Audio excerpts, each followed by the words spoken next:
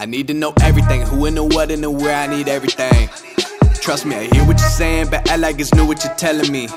I'm curious, George, I hop in the Porsche, it's 5 and a horse, I'm ready for war, I'm coming for throats, to turn to a ghost, I need to know everything. Hello and welcome to JK Plus One. I am your host, Jonathan Kinchin. I am not back with you from the Brooklyn bunker. I am not your host, Peter Thomas Fornatale, although he has been behaving much more properly lately. He got a little bit wonky on us for a while there. I think that the pandemic, the COVID, the lockdown was getting to him a little bit. He is acting slightly more appropriate. Look, I felt great about the intro that I recorded 2 minutes ago until I was reminded that I saw no waveform, which is the squiggly lines on the program, to tell me that it was actually recording. I had my microphone on mute. But look, this wouldn't be an In the Money Media podcast without JK being locked on mute because I'm an idiot, I guess. So look, I don't even remember what I said the first time. I said that I was very appreciative of everyone's support for the first 4 episodes. Look, if you haven't listened to them yet, make sure you go back and check them out. They're great. Gary Stevens, Michael McCarthy. Then we went to Duke Matisse, professional horse player. Then we went to Richie Migliori, the MIG, phenomenal stories. Probably the best story of all the podcasts. No offense to anyone else, but that story that he told about the ashes and them getting him in his mouth. I mean, that's got to be my biggest nightmare in the history of the world. And then my 5th guest is someone I'm very excited to have on as well, and someone that I think you guys will enjoy listening to. A little housekeeping. We don't ask you guys for a lot on this network, but I will ask you for this right now. We need you to subscribe. Go to your Apple podcast thing or whatever. Just hit the subscribe button. If you have time and you're bored, you're locked in your house, you got nothing else to do, by the way. If you have a video game to play, holler at me. I'll beat you in it. If you don't, do a comment, write a little thing, make fun of me, make fun of Pete, but make sure you give 5 stars. But subscribe, yeah. In the Money Media, it's the little black logo with the hair and the hat. The green logo in the Players Podcast, hair and the hat. Matt Bernier's show, Redboard Rewind. I'm excited, man. I'm excited. We're a couple of days away from Churchill Downs. I'm excited about that. The fact that we're doing Churchill Downs on Fox is exciting. And the fact that I'm so excited about it is what inspired me to bring our guest on the show today. And the thing about it is that this guest is a friend of mine. He's a guy that I've been fortunate enough to know probably since 2016. We'll talk about that at the top of the show, how we met. Great storyteller. Very interesting part of the game. I'm talking about none other than the man who's called the last 5 Kentucky Derbies, and he's done it very well. My good friend Travis Stone is going to join us today. And look, Travis is he's got a great perspective on the game. He's a bettor. He's worked in all facets, not all facets, but a lot of facets of the game. He is a fan. Intimate fan of the game as I know that you guys are and I am as well. And so I was very happy to have him on to tell some stories and to give us the behind the scenes on what it's like to a certain extent for race calling. We've heard interviews with race callers. We've seen interviews with Tom Durkin and Trevor Denman and Larry Colmus and Frank Miramati and the list goes on. But I tried my hardest to give some perspective to some of the behind the scenes. Travis talks about one of his most embarrassing calls ever, which is actually hilarious to me. But I understand why it was so frustrating to him. But we're very happy to have Travis on to talk about all things racing, not only his profession that he's chosen and he's done so well. And I'm excited. I'm excited for Churchill. I'm excited to hear him. I think this Churchill meet is going to be an absolute war with the guys that we have coming in. And, with Ricardo Santana, obviously he's going to be there with what he just came off of at Oaklawn Park, winning his 7th title in a row there. And then we're going to have Johnny and Javier and Manny and the Ortiz brothers and Joel and then the normal other guys, Brian Hernandez and Corey Lannery. We're going to have big trainers. We're going to have Chad. I've heard sending a string. We're going to have 2-year-olds. We're going to have turf. We're going to have sprints. We're going to have long. I mean, I think it's going to be an absolute battle at Churchill, and I'm looking forward to it as a betting opportunity and also as a fan. So I'm at 5 minutes on this introduction, and I should probably shut up and introduce my good friend and the voice of the Kentucky Derby, Travis Stone. I like to go by, I call you T $. That's what you're saved at in my phone. But what's going on, man? Not much. You're in my phone as Jonathan Pablo Kinchin. I don't really remember the story about that, but I remember laughing about it when we talked about it. But no, all's going well. How are you? My brother tried to convince my parents to name me Pablo, and I remember he had like a full pitch that he was like, "Look, here's what we're gonna do. We call him Pablo. He lives in Texas. This is great." He had this whole thing, and so I think I told you that story, and so I'm sure you saved me as that. So that's great. It's not. I've heard a lot of horror stories about blind dates, and I've never really actually. Well, I've been on one. I've never been on like a serious blind date. The only blind date I've ever been on, and I considered a successful one, was the blind date that you and I had when we were meeting at Keeneland. We were meeting our friend Nick Tamero. You had got in early. I had got in early. Nick wasn't getting there till late, so Nick coordinated you to scoot me up from the airport and for us to go to Keeneland together, and we hung out for the first time in real life at Keeneland. And then we went to Village Idiot, which I don't know if you know this or not, but it closed down. I did hear that. That was sad. I know. I love that place, man. So that was that was the first day I ever walked in to Keeneland. So that was it was memorable for lots of different reasons. I do remember picking you up at the airport, and I remember some of the other adventures throughout the day. But I mean, Keeneland, I remember all of our good times at Keeneland. We have them every year, and I'm sort of sad we didn't get to experience anything this spring, but hopefully we're back in the fall and going forward too. But yeah, no, I remember those were good times. God, man, it's, through all this stuff, like there's been a couple of things that have really kind of annoyed me and got to me. One of them being Keeneland.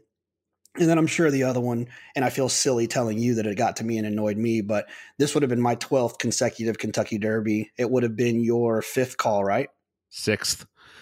Yeah, my 6th one. Yeah, I hear you there. It was just when this all went down in March, it happened so fast. I remember laying on my bed and hearing that the NBA was suspending its season, and I figured at that moment there was 0% chance the Derby was going to happen. I was hopeful, but with each passing day, you realized it wasn't going to. And then by the time we rolled into this sort of social distance type thing, I got used to being home alone and just doing my thing. And I sort of just accepted the fact that this was all not going to happen the way it was supposed to. And it was kind of weird. People were texting me Derby Day, "Oh, it must feel weird. And I was like, to be honest with you, this feels like the last 45 days of my life. I got up and did the same thing I do every morning. And now I just happen to be outside because it's nice out. But yeah, and it's been a bummer. I missed Keeneland. I used to love going to Keeneland. I'm saying it's never going to happen again, but I love going to Keeneland in the spring. The sun is out. It's warming up. There's Derby horses, and this has been a bummer. No two ways about it. I've continuously kind of told myself that, the light at the end of my tunnel of all of this is Saratoga. Now, obviously, we don't know for sure what that's actually going to look like, and speculation here and there, and no one really knows. I think that there's probably a lean, unfortunately, and it's probably the lean is spectatorless, but I'm still excited just to get up there. And just, even if I'm just hanging out, it'll make me feel better than what's happening now. Are you going to go regardless, or is it going to be dependent on whether or not they're having fans or not? I'll probably go up just because that's where my family is. So I'll go up to say hello to them. Haven't seen them in a while. But never say never. I mean, who knows, right? I think we're all sort of living day to day. I'm a little bit optimistic that the corner is going to get turned sooner rather than later, and I'm hopeful that that's what happens. But again, depends on what you read and where you read it, and what time of day it is, because things seems to change all the time. So I don't know. We'll see. Obviously, if I go up there, I wouldn't be going to the track, but I'd be going up there to see the family anyway. We'll see how that shakes out in terms of the Derby too, with the Derby first out in September, which means August is probably going to be a little bit more busy around here. So less time to get up there. Yeah, absolutely. And all sorts of possible things could happen between now and then. So I don't know. I'm still trying to figure out what I'm gonna have for dinner. Much less what we're gonna do in a couple of months. I tweeted the other day, it's obviously it's not the same now, but 80 days from the day I tweeted it is scheduled Saratoga opening. And I looked 80 days back just to see where we were.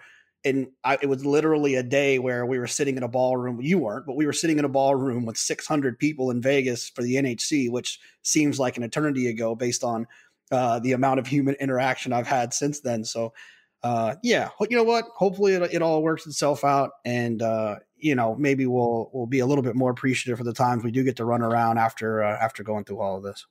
I'm hopeful. So obviously through a lot of your interviews, you've talked about your start as a race caller, which I think a lot of people find is fascinating because it's such a complicated thing that it's one of those jobs where a lot of people have jobs where people say, I could do that. That's easy. I could do that. I don't think really too many people think that they could do your job. I know you probably didn't hear it, but I've done these horse player happy hours the last couple of weeks, and we've asked people to donate $100 to the TRF, and if they did, that I would call a race. So I've called 2 races now. I called one at Gulfstream. So you'll be very proud if you hear. I think I actually maybe gave you a name call on one of them. I think, but I think I said Travis. I think I said something, I'm coming for your job or something. But my favorite story of your start was the letters that you sent out and the letters that you received back, but in particular, one letter.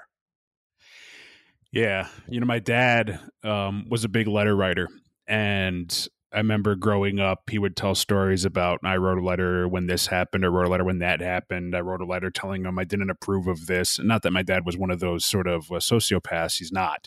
But I realized around 11 years old that I wanted to call races.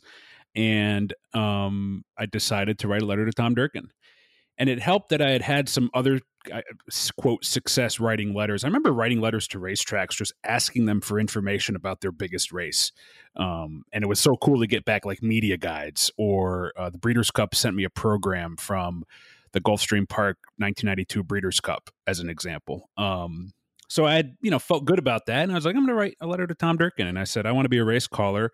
I don't remember the specifics of the letter, but it basically was just, tell me what to do. Do you have any advice? Yada, yada. A couple months later, he wrote me back. I still have that letter. It's in my house in Louisiana, with all my other sort of memorabilia, if you will. But he wrote me back, and I can still picture the letter in my mind. He had waited a couple of weeks because he had gone to Europe to call, I think, the Irish Derby he went to call. But he had some great thoughts. He says, practice hard, go to school, do your work, work on memorization. Just some great advice. And for someone who was 11 or 12 years old, that was money to me. And I knew that was it. I was going to become a race caller at that point. And it sort of all happened right around there. I remember waking up one Christmas morning, and I have a sister who's a year younger than me. And so we're downstairs opening gifts. And I remember opening up a box, and in the little corner of like the side of the box was a picture of a horse race, which was awesome. And I opened up the rest of it, and it was my first pair of binoculars I got for Christmas one year. I mean, I'm young, and this is my parents. We had just moved into my parents' house. They built like 91. So I'm probably around the same time I wrote Tom that letter. And so then all of a sudden that summer, walking into Saratoga, binoculars around the neck, I'm calling the races sitting next to my dad in the grandstand. Who I'm sure they sounded absolutely horrendous, but nonetheless, I was doing it. And that's sort of where it all really began to percolate. You mentioned binoculars, and obviously it's a integral part of your job to be able to see what's going on. I've had the pleasure of playing with your binoculars you have now. Tell us a little bit about those. How much were those binoculars, and what the heck is the science behind them? What do they do? Yeah, people have binocular envy when they come to the booth. So in race calling, you want to be able to see the horses as close and as clear as possible, but you also want to be able to balance your perspective a little bit. If you had a telescope, you could probably look at the jockey's goggles real close, but then you have no idea of what's happening around them. So you have to balance how close you want to be in terms of zoom. The challenge, though, is that with higher zoom binoculars, there are natural hand tremors that a human has in day-to-day life that makes it hard to hold them steady, and then much less when you're calling a race, and then add another magnitude to it when you're calling a race like the Derby. So you get a lot of jiggle. Well, Canon has these image stabilizing binoculars that take 2 batteries, you put them in there, you click the button, and you hear a snap, and basically the image stabilizer comes into play, and for lack of a better word, floats the image. It sort of holds it steady. And so you can look through those binoculars and you can shake a little bit and you don't even notice it through the binoculars. They're 15 powered. I can see quite a bit with them. I've called races where going into the clubhouse, going down the backstretch, I've seen horseshoes fly through the air. But they're not so powerful that you can't pick up on a gap of 3 to 4 lengths between horses. So it's about finding that right balance. And they're nice. I mean, they were, the first pair I bought was a gift from my parents. I'd gotten the job in Louisiana, and so part of the gift for moving down there was my first pair of these binoculars. I want to say it was like 12 or 1400. And then I got a new pair the week before my first Derby, because God forbid. And then I did recently get a third pair not too long ago, just as a backup.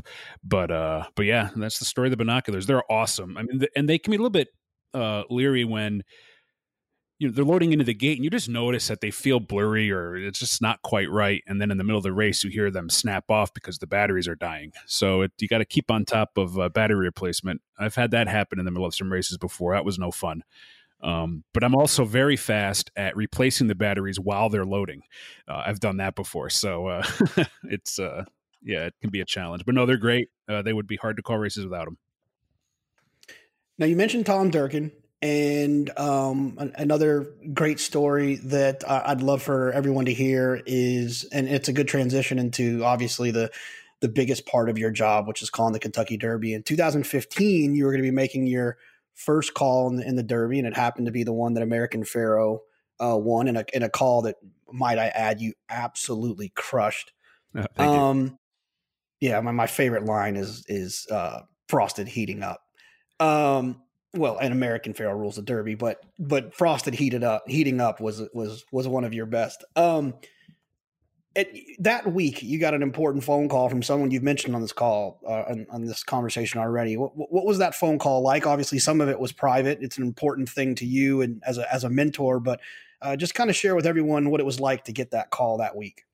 Yeah, so I had never been to the Derby before. And here I was going to call the Derby, and it was going to be the first Derby that I was going to attend. So I was excited and on edge and thrilled all at the same time. Sort of like your lifelong dream is to call a race like that. But at the same time, I'm a very analytical person and enjoy learning and like to find frameworks and structures around things, particularly in things I'm interested in, such as race calling. And so I had reached out to Tom and I said, hey, one of these days, a few weeks prior, up in the upcoming weeks, I'd love to sort of pick your brain a little bit on calling the Derby. And he was like, absolutely, call me anytime. And I had gone to Churchill that week, I think the week before the Derby, to do some voiceovers of all the major contenders for some in-house audio. And I shot him a text and said, hey, if you're around, I'd love to chat. And he shot me a note back. He goes, this is perfect. I'm driving home from Florida. Call me whenever. So I sat down in the booth at Churchill and I grabbed a notepad, or even just blank sheets of paper. I can't remember. Gave him a call. And I think we're on the phone for a good 90 minutes, 2 hours. And he was awesome. He just gave me all sorts of great advice on how to call the Derby, and stuff that I would never have known about had he not told me. And I'll give you some examples of some. So he said the most important part is you get them out of the gate.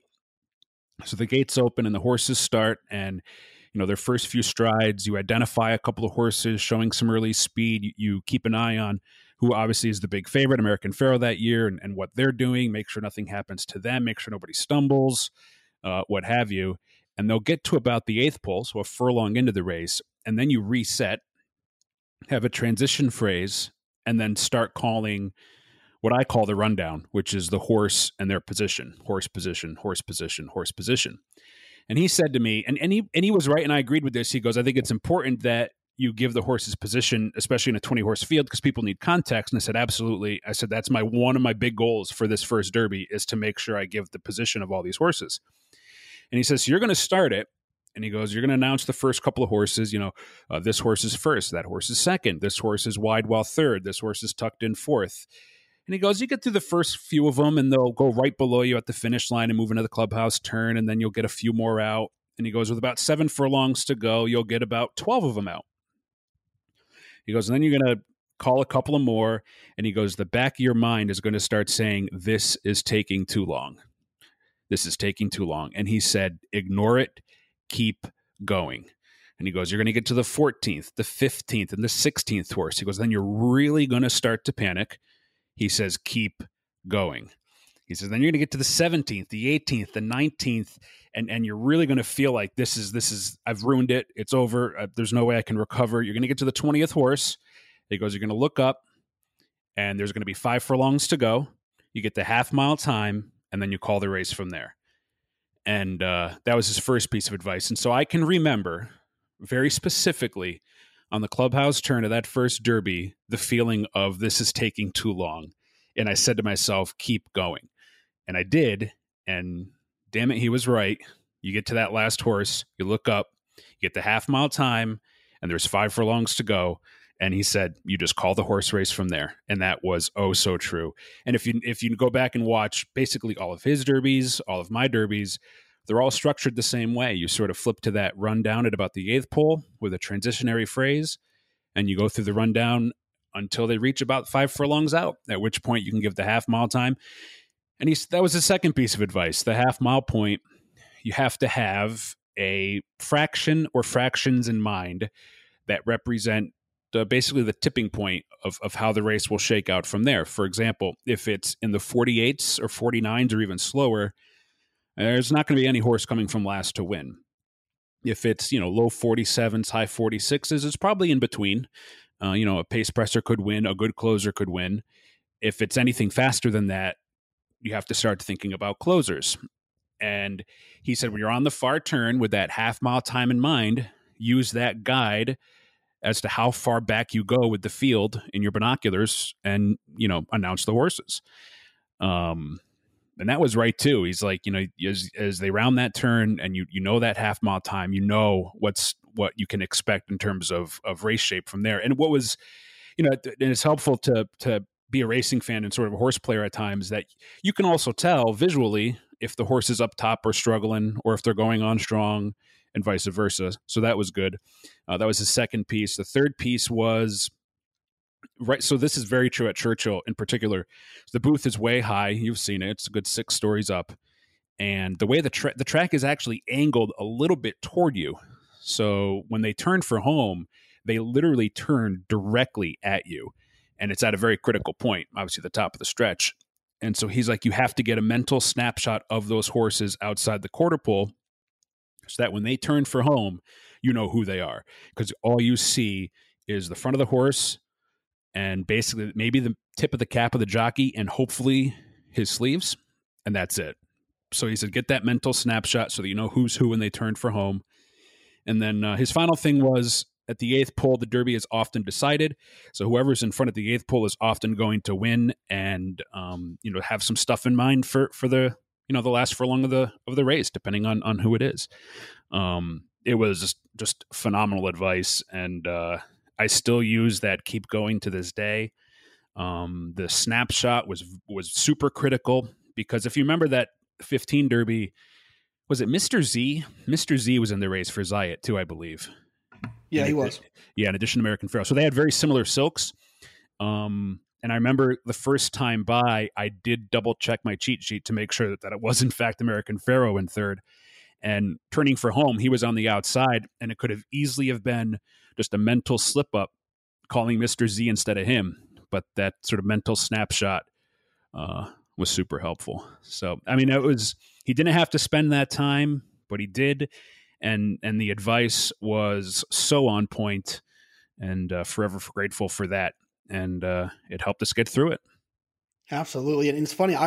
Someone can check me on this. I'm pretty sure I remember you saying, because there was some inflection in it, that materiality was 15th. So pause the podcast and listen to that. I think you can hear it. Being a horse player, materiality was speed, right? Like a sort of a pace pressure type, and he was way off the pace. And you can hear in my sound, my inflection, that a little bit surprised, like, materiality is off the pace or whatever I said. I don't even remember. Yeah. But those little things those are just little things you insert as a race call. You try and capture what's happening a little bit. In 16, I remember, I love that I don't remember if you told me before or after, maybe it was after, you were concerned because of the lighting on Derby. You were concerned about the silk color of Exaggerator, who wore green, and My Man Sam, who wore like that, the Matikit silk, the ones that Lady Eli wore, and you were concerned. But you knew the way that I think you told me you could tell that it was Kent, and that's how you knew it was Exaggerator. Yeah, there's two moments, actually I should say 3 moments in the Derby that my brain briefly panicked. One was Exaggerator and My Man Sam. They did look a lot alike. Remember, the sun had finally come out, and they were just sun washed, and so their colors looked so similar. And I remember being on the far turn, and they both had a similar running style, but they were both closer types. And I remember seeing one of them start to move, and for a brief moment, I didn't know who it was, but I recognized the riding style, very distinctive riding style of Kent Desormeaux, and I just went on with it, and thank God it was right. But that is a memory burn moment for me. I'll remember that for the rest of my life. I can still see in the binoculars him down inside with those silks that look like My Man Sam. That was not fun. Last year, with Vekoma and Long Range Toddy, one of them was supposed to be more blue than black, but I mean, last year was just miserable weather-wise. And I remember they came on the track, and they both looked like a dark blue / black color, and that was unnerving. That was very unnerving. That one, that last year's Derby was more about survival, and then the other one was Vino Rosso, who. It's like dark green silks, I believe, on Derby Day, and he too was all muddied from being at the back. And if you actually listen to that call, you can hear a slight hesitation in my voice, where I'm just making sure that's who it is. And in fact, Kevin Kirstein, who works in communications at Churchill, sent me a text later that night. He goes, "I'm glad you realized it was Vino Rosso," because he could tell that I was trying to figure it out too. Just little tidbits here there, but the riding style of Kent Desormeaux, I'm very appreciative of that. It's my favorite thing to do after is to listen to your calls. Now, you mentioned that the Long Range Toddy and Vekoma. I'm probably going to mess up the minutes, but that Derby, last year's Derby, what were those 22 minutes like for you in the booth? Because obviously, for people that don't know, when there's an inquiry, the stewards pretty much tell you first, and then you announce it. And then when there's a change, they tell you first, and you announce it. And I know there's a lot of announcers that you can tell.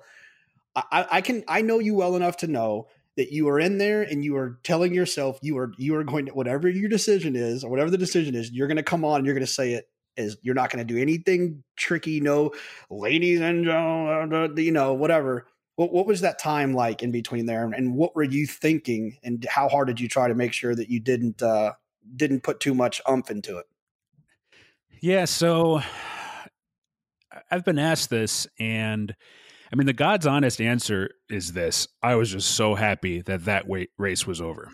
I really was. I mean, it was just, like I said a few seconds ago, it was such a race of survival from a race calling perspective that I was just thankful that it was over. I remember they turned for home and Country House. I mean, who the heck expected Country House to be there? And I remember panicking, is that really who that is? And it was just sort of a wild race, and I was just happy that it was over. So when Butch popped in with the announcement of the objection, to be honest with you, I just figured it was, okay, this is one of those frivolous claims that's probably going to get discounted right away because I didn't see anything to the naked eye, nor would I really have registered it anyway in a big race like that. And so I was just like, he told me what it was. And I think there's a video of me in the booth with all this. And I think I sat down, or I just sort of like was just decompressing. And it took a few minutes, as I recall, for sort of the magnitude of it to creep in that, oh man, something actually might be happening here. But again, I was still like, I'm so glad this is over. I have to go back and hear the replay. I hope I didn't screw up, yada, yada. But then Barb, who's the head steward there, came out of the steward's booth and went down to placing. And I was like, oh, okay. That usually means they're going down to find out where other horses finished so that they can figure out where to place said horse involved in whatever. And so at that point, I was like, okay, this is this is probably happening. And then there was a little helter-skelter in a way, because NBC wanted the announcements to be coordinated with my announcement with the board changing, and that did not happen. So it was a little bit, it was weird timing-wise, but what I most remember is just being so thankful that race was over. And I was like, can we please get this day over so I can have a beer? I wonder, have you tried to identify where your eyes were when the trouble happened? Do you think you were looking at Code of Honor on the rail? Like, where do you? I'm curious. I just wonder it, because I'm sure your binoculars were still up, right? You hadn't taken them down yet. Well, the thing was, it happened on a part of the turn where the horses are. I'm looking at the side of them, so when they move in and out, I don't see it. It's just my angle was bad at that point. And, and everybody's always like, how could you not announce that? And I was like, well, you have the benefit of watching a blimp camera and another camera happening right above the incident. Keep in mind where I am. I'm literally looking at the side of the horse. And, from that perspective, it's hard to identify horses moving in and out in that sort of manner. I do remember, was it Long Range Toddy that sort of checked out of there from that? And I said to myself, man, I could maybe announce that, but he was also a gigantic long shot. And a lot of times those gigantic long shots fade fast on the far turn. So I chose to ignore it. And above and beyond all that, like, that was a wild far turn. I remember Code of Honor making a move. I remember Pluska Parfait making a move. I said in the call, which there's a lot of people at Churchill that actually say, I said in the call, Tacitus takes off. And the crowd sort of cheered and reacted to that. And a lot of people believe that's what Maximum Security reacted to. And if you go back and listen to the call and sort of watch the incident, it does sort of happen bang, bang. Tacitus takes off, crowd roars, Maximum Security veers out.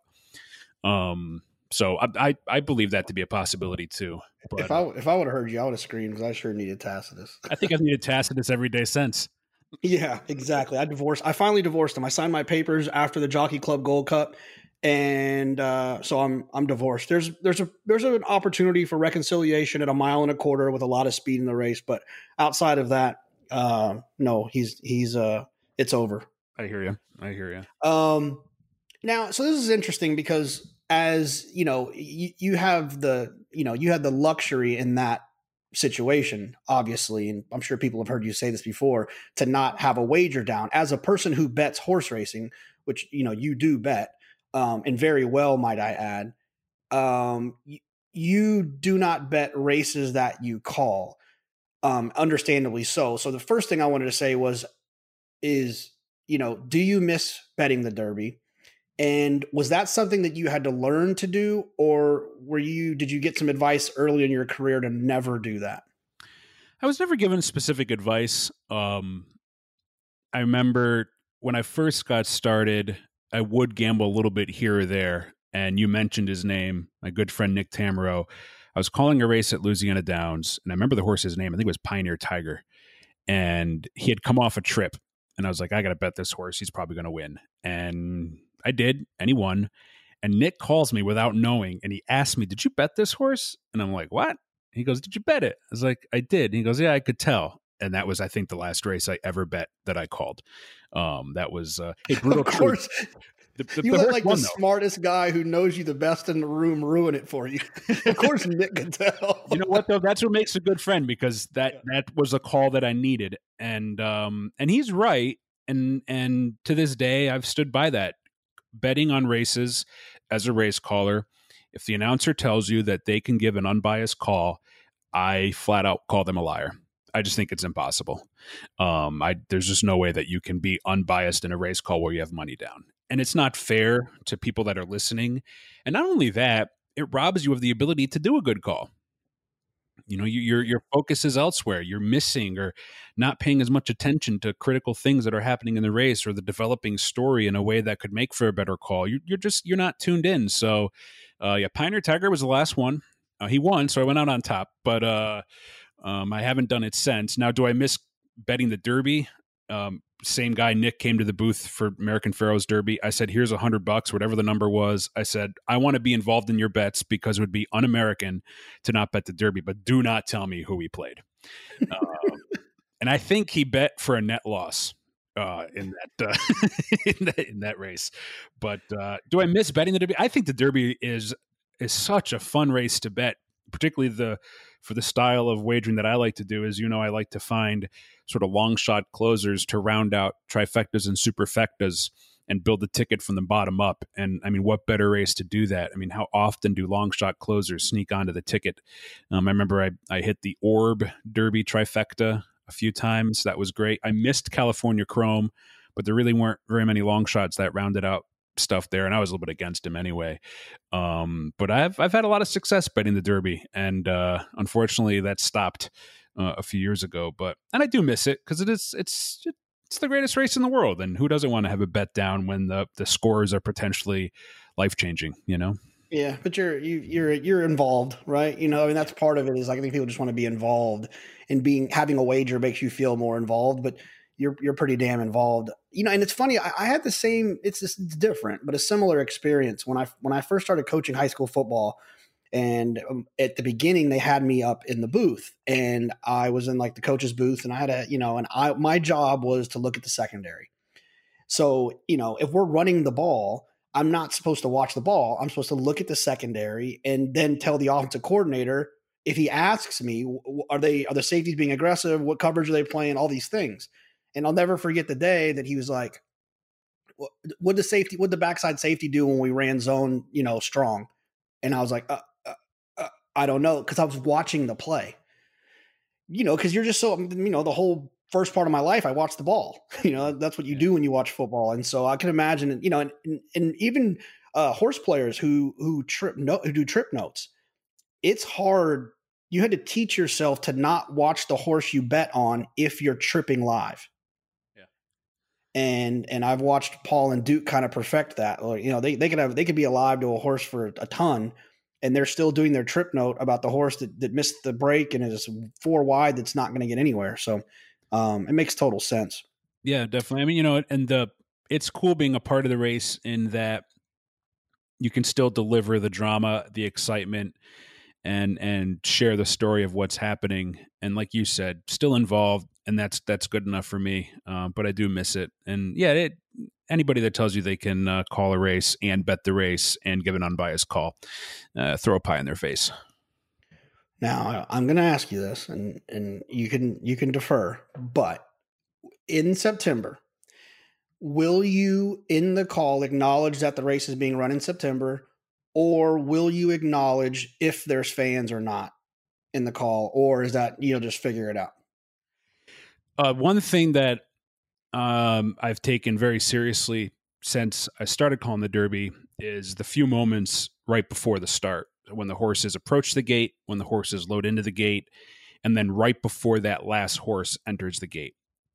To me, and it's funny that you bring this up, because yesterday I turned on, I was doing some work on the laptop, and I turned YouTube on and had the full broadcast of Winning Colors Kentucky Derby. So I'm like watching this broadcast as if it's happening live, and they're on the track and they're warming up and they're going to the gate. And I could, even though obviously I knew who won that Derby however many years ago, I could feel the tension in the broadcast and the experience of these horses approaching the gate for the Derby. And I go back to when I was a kid and growing up all throughout life. To me, there's nothing more intense about a big horse race than literally those quiet few minutes when they're approaching the gate. And it's like all of this preparation, all of this excitement, all of this studying, everything has been accumulating and building for all this time. And all of a sudden we're like right at the moment where it's going to be decided. And to me, there's no bigger tension than the moments before they load into the gate and when they're loading. And of course, obviously right before the gates open.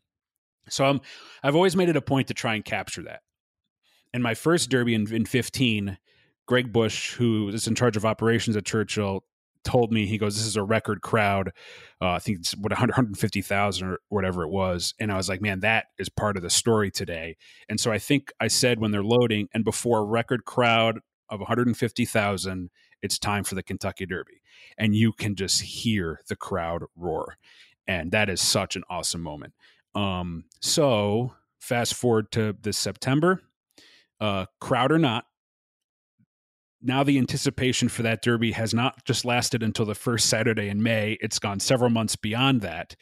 I will try and come up with something that captures the magnitude of that moment, something along the lines of we had to wait a year and X number of months, but it's finally time for the Kentucky Derby again.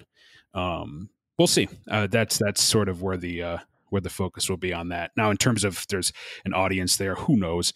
But anybody listening, I hope to capture that moment for him. If you had to put, if you had to get one of your Derby lines, what do you want to say, tattooed, bumper sticker on your car, tombstone, what's your favorite line, one that you're the most proud of that you've used in your 5 Kentucky Derby calls? I'm going to cheat a little bit and give you a couple just because. So the first Derby was just the magnitude and the pressure was so intense for me. There was a lot of, I need to prove to the world that A, Churchill Downs made the right hire, and B, that Travis Stone can call big races. And so almost every line that I said in that Derby that I had in mind ahead of time, I'm very proud of. Even stuff like the long-legged Dortmund, Frosted is starting to warm up. Those types of lines, I was very proud of those just because of the magnitude of the event. But in terms of other lines, when Justify, I was a big Justify fan. Darren Rogers and I, who spent a lot of weekends together in the Derby off season watching races leading up, we had both just totally bought into what that horse was capable of. I saw him win at Santa Anita when I was out there one weekend, and I was like, this horse is the nuts, and he's going to win, and this is going to be great. I need a line that really captures it all. And I can't remember when I came up with it, but I do remember Aaron Judge, as a Yankees fan, there was people in the stands one game holding a sign that said "All rise for the Judge" or something like that. And I was like, well, that's interesting. And for whatever reason, I just ended up making the connection: Justify, justice. I don't know. And it'd be cool to say "All rise for Justify." And so I'm pretty proud of that one. That was a cool moment. Even Nick, who's in the booth, he sort of looked at me. He goes, "That was a great line." You get Nick's approval, you've done well in life. No doubt. So if you get his disapproval, you might not be doing bad either. Exactly. No, all rise for Justify. And the other thing with everybody obsesses in terms of race calls with that that I call it the winner's encore, like the line that you're going to just say, here's the winner, and this is why this winner's awesome. And in my notebook, I call it the winner's encore. And they're hard to do because you can overdo them, you can underdo them, you can sound silly doing them. I thought that those 4 words just perfectly captured what that Derby was for him. And it just happened to be that he was a Triple Crown winner to boot. Yeah, one of my favorite subtle one. Obviously, my favorite is Frosted warming up, but my favorite subtle one, I'm pretty sure, was, I think you did Dortmund's Not Done Yet.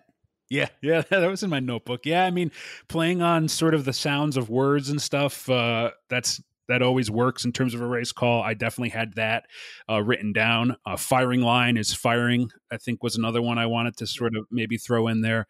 Yeah, Dortmund Not Done Yet. Yeah, that's funny. All right, so I want to get into some of the kind of the cool parts of your career path. Not so much for the boring part, but the fun part of those. But this is one of those ones that you didn't know I was going to throw at you. But one of my favorite stories you tell, and it's safe for this podcast, is a horse that was named by Robert Spiegel by the name of Radiant Cut. And I wanted you to tell everyone the story of Radiant Cut. Thanks. So I'm calling races at Aqueduct in the winter. Grew up in upstate New York. Calling races at Aqueduct's a pretty big deal. I'm enjoying it, having a good time, going to Knicks games and all that jazz. And as far as calling races go, Aqueduct's a great booth. There's no obstructions. The only thing you have to deal with is sometimes it feels like one of those airplanes landing at JFK is going to come right in the front door. But they come onto this track for a race, and there's this horse, and that's her name, and didn't think anything of it. Call the race as normal, warm them up, get them memorized, yada, yada, yada. I remember memorizing that race a little bit because obviously it became a memorable race at one point. But everything was fine, and the race goes on. I did at one point say to myself, just be a little bit careful with this one. That's, cut can become something else pretty easily, but whatever. I got halfway through the race, and they're going down the backstretch, and sure enough, it's subtle, but it's there. There was the N. The N slipped into the second word. And I've never listened to it. I swear I've never listened to it. I need to listen to it. So it slipped in, and now I'm completely mortified with 4 furlongs to go in a race at Naira. This is not good.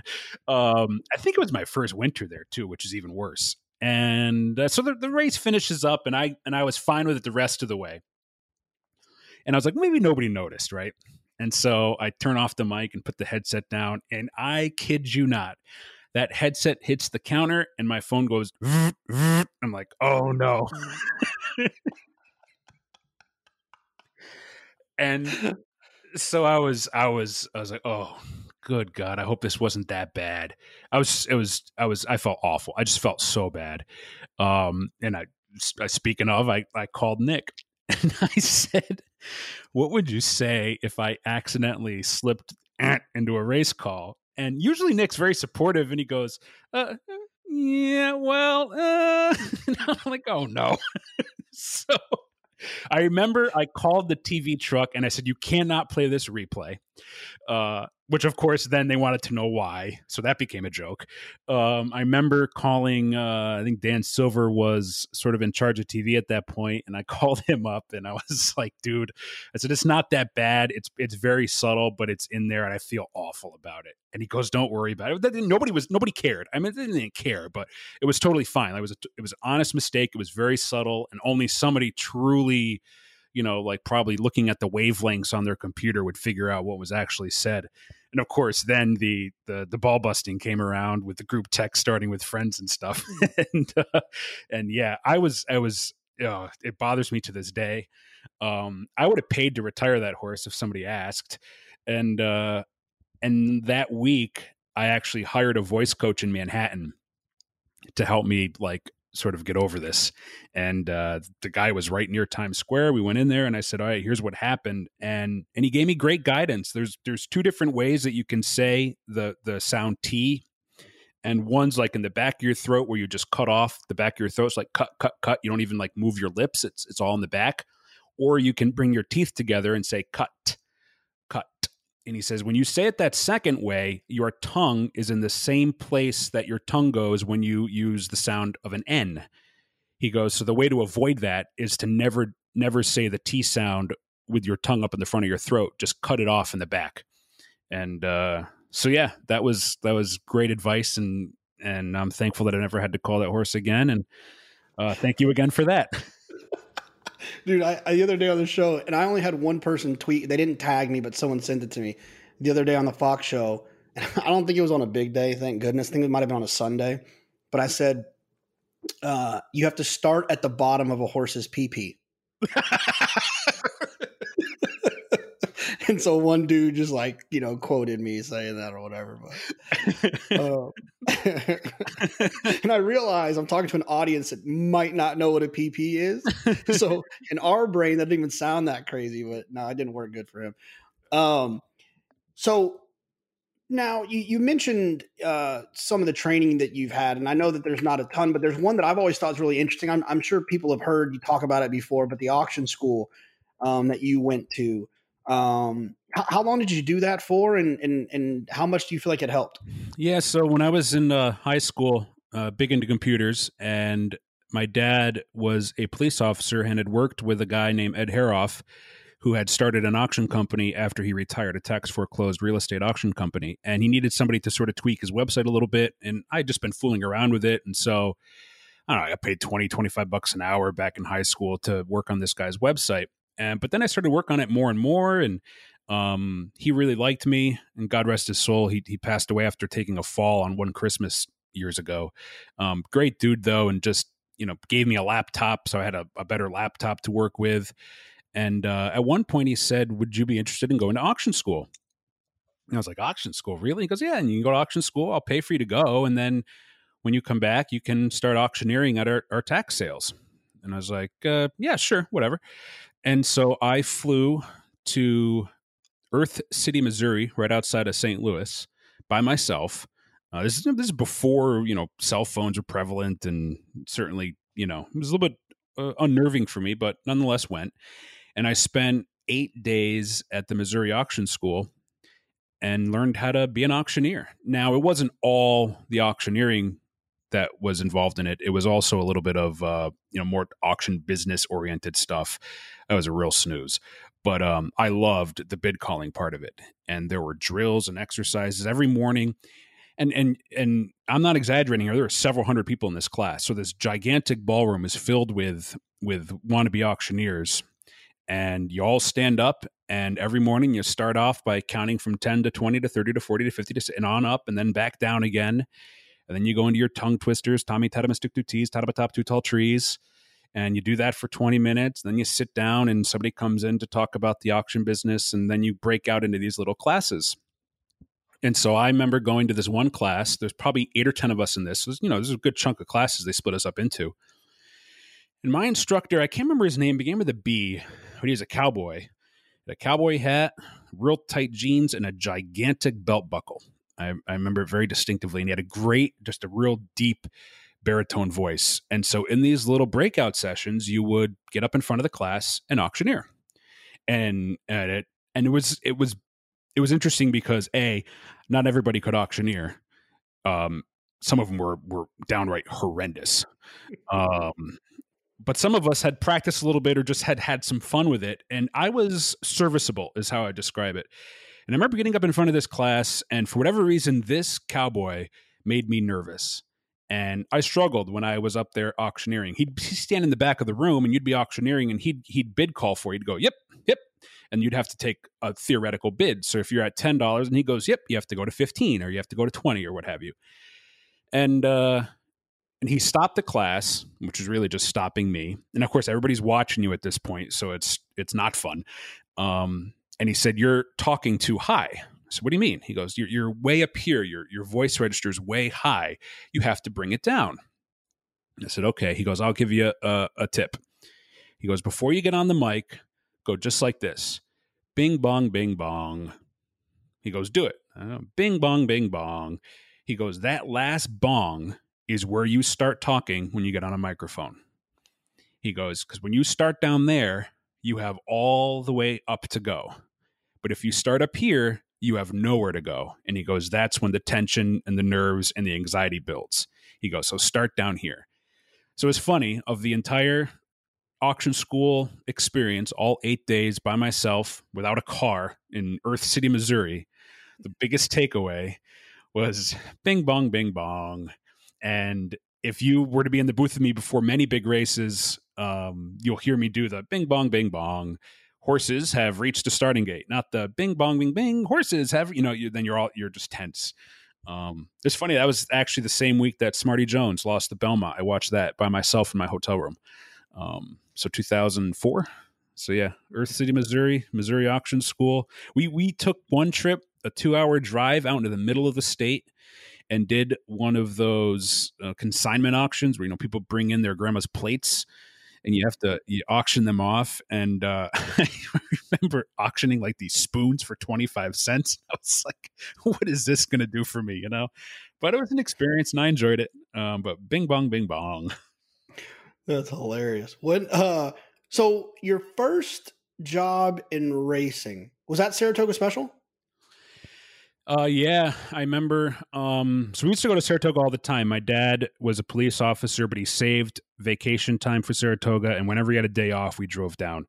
And the Saratoga Special was there and getting started, and it was a great paper. You know, you read about it. It was real horse racing centric, and when you're a racing fan at the spa, you absorb whatever you can. And I remember at the end of one year, oh, I can't remember what it was. I think I was with the Saratoga Special for 2 years, like in 2004 and 5. So this would be 2003-ish. I had just graduated from high school, as year of college. I remember writing Sean and Joe Clancy, hey, I'm Travis Stone. I want to be a race caller someday. Would love to get some more experience, blah, blah, blah, blah, blah. And they immediately called me and said, yeah, let's meet at the track today. It was like closing day. And I think I had been talking to Naira about a potential internship the following summer, but Sean convinced me. He goes, you'll have more fun with us. You should come work with us next summer. And so I did. And for 2 summers in a row, I lived in whatever establishment they had rented for the summer and wrote for the Saratoga Special, which was fun and challenging. I don't mind getting up early, but I do mind getting up early when I go to bed late. So that was hard. But I had wrote 2 summers in a row for them and got to interview some of the biggest names in the game and some of the coolest stories and, you know, just random things here or there. Like, I'm pretty sure I covered Discreet Cat's maiden win when Stan Huff had him before the horse was sold. Cool stories about my favorite, maybe from the 2 years, was Lost in the Fog and the King's Bishop.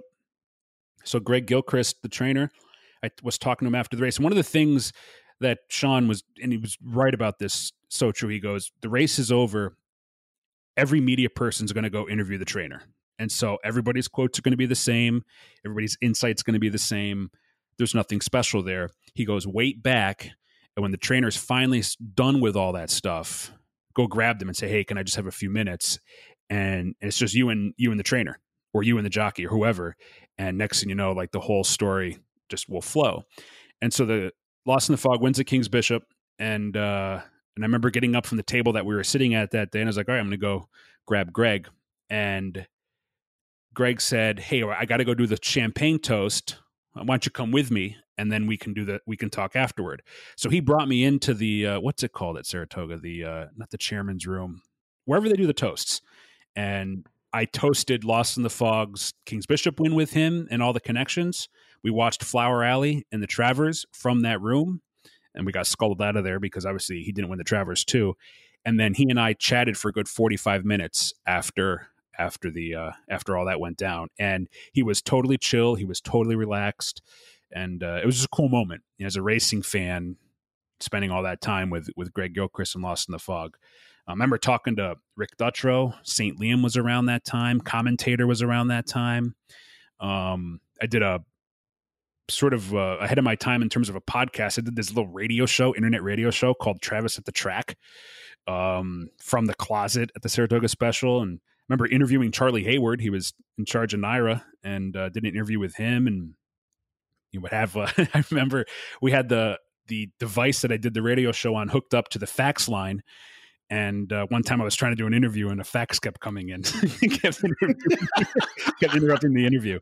And then the place we were in for the office was getting renovated. And so the doorknob for the door in the closet, it was a closet basically that I was doing this radio show from, had a hole in it. And I remember Sean coming in one day when I'm interviewing Charlie Hayward and sticking his eye in the the doorknob hole, trying to distract me. But yeah, no, that was a lot of fun. Yeah, good times. Oh, obviously I don't want to be doom and gloom. I worry about them this summer, right? Their whole year depends on people being there. Yeah. Obviously. But I think the good thing, though, is that the stories still have to be told, and maybe they just have to be told in a different way, and the interviews have to be gathered a different way. But, they're potentially going to be one of many victims of this whole situation, and it's too bad. But I hope they're able to put something out, because what better way to experience Saratoga than to read that paper, right? If you can't be there yourself. So absolutely. I'm sure they'll have an online version or something like that people could probably participate with. So keep an eye out for that. So your first, and I think I know, but your first job was Louisiana Downs, right? And that was straight from college? Yeah. I grew up in a small town where I think there was 13 kids in my graduating class, but thankfully they offered AP courses at the time, so you could earn some college credit as a senior. And I took all that they offered because I was not into the social scene. So like bailing out of my senior year half day and going to the beach just didn't interest me. I took AP statistics and bio and English and whatever else they offered. And so I had built up some credits by the time college rolled around. And so I was able to graduate from college a semester early in December of '05. And the Louisiana Downs job popped up that spring. And I packed up the car, drove to Lexington, wrote for the Keeneland special. Sean and Joe did a paper for that one meet, did that for a couple of weeks, then drove the rest of the way down to Bossier City and started at Louisiana Downs that Derby weekend that year, 2006. And it's just funny because had I not taken those AP courses and instead, been one of the cool kids and bailed out a half day, I would have had no opportunity to take that job. I'd have still been in school for the first 2 months of the meet, and that would not have happened. So it's kind of funny how it works out. But yeah, no, Louisiana Downs was the first one. I remember I'd bought my grandfather's Subaru off him after he passed away. My grandma still had it, so she sold it to me. Trade in value. Appreciated that. And drove across the country with my entire life in the back of a green Subaru. And upstate New York boys settled down in the deep South. What's funny is I'm saying all of this because at some point during this podcast, I do want to talk to you about just racing as a whole and the state of racing, the future of racing. And I think that this part of the conversation, if people aren't familiar with you and what you bring to the table, you are uniquely qualified. You're not just a race caller. You really understand the betting. You understand the racetrack operation. You understand the game intimately at a lot of different levels. And so I think that this conversation of all of the hats that you wore at Louisiana Downs is one that qualifies that later conversation. But the first time I ever went, actually the only time I ever went to Louisiana Downs, I came with Nick Tamero, and he took me up to the second or third floor there, and he showed me that massive wall where there's like a big picture of a past performance. I was going to say PP, but I didn't want to do that again. A massive picture of a past performance when I say massive, I mean like huge. Like I don't know. I mean like Well, like almost. Yeah, it was 20 feet. Yeah, it's almost like a tennis court like width type. It was huge, and it just lays down and it breaks down all the parts of the thing. And then Nick let me take it in, and he said, "This is Travis's doing." I was like, "What?" And so, tell me about your Louisiana Downs time. Obviously, you were a race caller there. You had a lot of fun as a race caller, but what are some of the other hats that you wore while you were there and some of the other jobs you had? Yeah, so when I first got there, Mark Midland hired me. And it was 2006. This is right before the real estate meltdown occurred. And we had a couple of great years. It was a lot of fun. The races were rolling. We had good super derbies. It was just fun. And then the economy sort of made that gigantic turn. And a lot of people that worked there lost their jobs. And it just got a little bit dire for a bit. And I was forced into a sort of a hybrid role of, I don't want to say forced, that's probably not the right phrase, but I grew into this hybrid role of race calling, among other things. And it got to the point where I was helping with operations in all aspects of racing, which I enjoyed. And I also felt safer because, the more you do, the more valuable you are, and the less likely they are to, terminate your role or what have you. So yeah, I just started to get involved in more things and, sort of working on Super Derby recruiting or what have you. And through my experience in high school working on the web with Photoshop and things of that nature, and I had still kept an interest in all this stuff, I came up with this idea to make a gigantic beginner's wall to help people bet better and to understand handicapping. And so, I'm an old Macintosh laptop. It probably couldn't even open the file today. I just sat in my office and day by day, I hacked away at this design where I took a gigantic set of past performances, sprung them way out across the entire. This was going to be like, I think it was 20 feet, maybe longer, a wall, taller than I was, and put the past performances there and tried to figure out the right way to explain them. And then on the right side of them, I did this matrix of wagers and wager difficulty with some definitions, and just called it the beginner's wall and showed it to everybody and pitched it. And they were, of course, on board. So we found a printer in town to print it, and they came out and basically, I don't even know what the term is. They installed it on this wall. Like the sticker sticks to the wall completely. It's like a permanent part of the wall now. And it is, you can't miss it. You've seen it when you walk in. It's just gigantic set of prayer for relief past performances with a bunch of guidance on how to do it. And Caesars had an employee recognition program, and I got an award for innovation that year for that wall. And if you actually go to Aqueduct, there's a reincarnation of that wall at Aqueduct. I saw a reincarnation of it at the fairgrounds this past winter, which is it's very cool. It's nothing earth shattering. But I was very proud of it. And so, yeah, those are the sorts of things that I would dive into at Louisiana Downs when I wasn't calling races. It wasn't always peachy keen, though. I'll tell you a funny story. So we had a quarter horse meet there in the winter. And I remember sitting in my office. Did you ever call the cues? I did. Okay. Yeah. Is it much harder? No, I mean, honestly, when you're calling a quarter horse race, you just rattle off names. Nobody knows the difference anyway. But I remember sitting in my office working on something. There was some sort of problem, if I remember correctly. And I get this call to my desk, and they're like, are you going to call these races? And I'm like, what? And I realized that like it was post time for the first quarter horse race on this random day. And it was a good 200-yard run from my office, if not longer, up to the booth. And I got to the booth completely out of breath. I had called the stewards. I said, please just delay for 2 minutes. I got to get upstairs. And I remember running up the stairs, taking the elevator, and then 2 more flights of stairs. And let's be honest, this was at a period of time where I was not exactly in derby shape. And I get to the top floor, and I am completely gassed. I am gassed. And I'm like, oh, this sucks. So I grab the program off the desk and call the race. Well, wouldn't you know that not only did I sound awful to the point where people texted me and said, are you dying? I grabbed the wrong program and I called the wrong race. So that was, I remember just a couple. Is it your mistake, or did they do something funny on you to run early? Oh, no. 100% my mistake. 100% my mistake. And the boss at the time was out of town. So it was great because like I could come up with whatever I wanted to come up with to explain why that didn't happen, or did happen. And I felt awful about it. So, new protocols were put into place to make sure that I had made my way upstairs in time. But it's part of the challenge of wearing many hats at a racetrack when you're the announcer. But I always enjoyed being a part of that stuff because, like I said before, it sort of made you. Nobody's indispensable, but it helped in that regard. But I also enjoyed it. You enjoy seeing the stuff you work on come to fruition. Like when that wall went up, for example, I was very proud of it.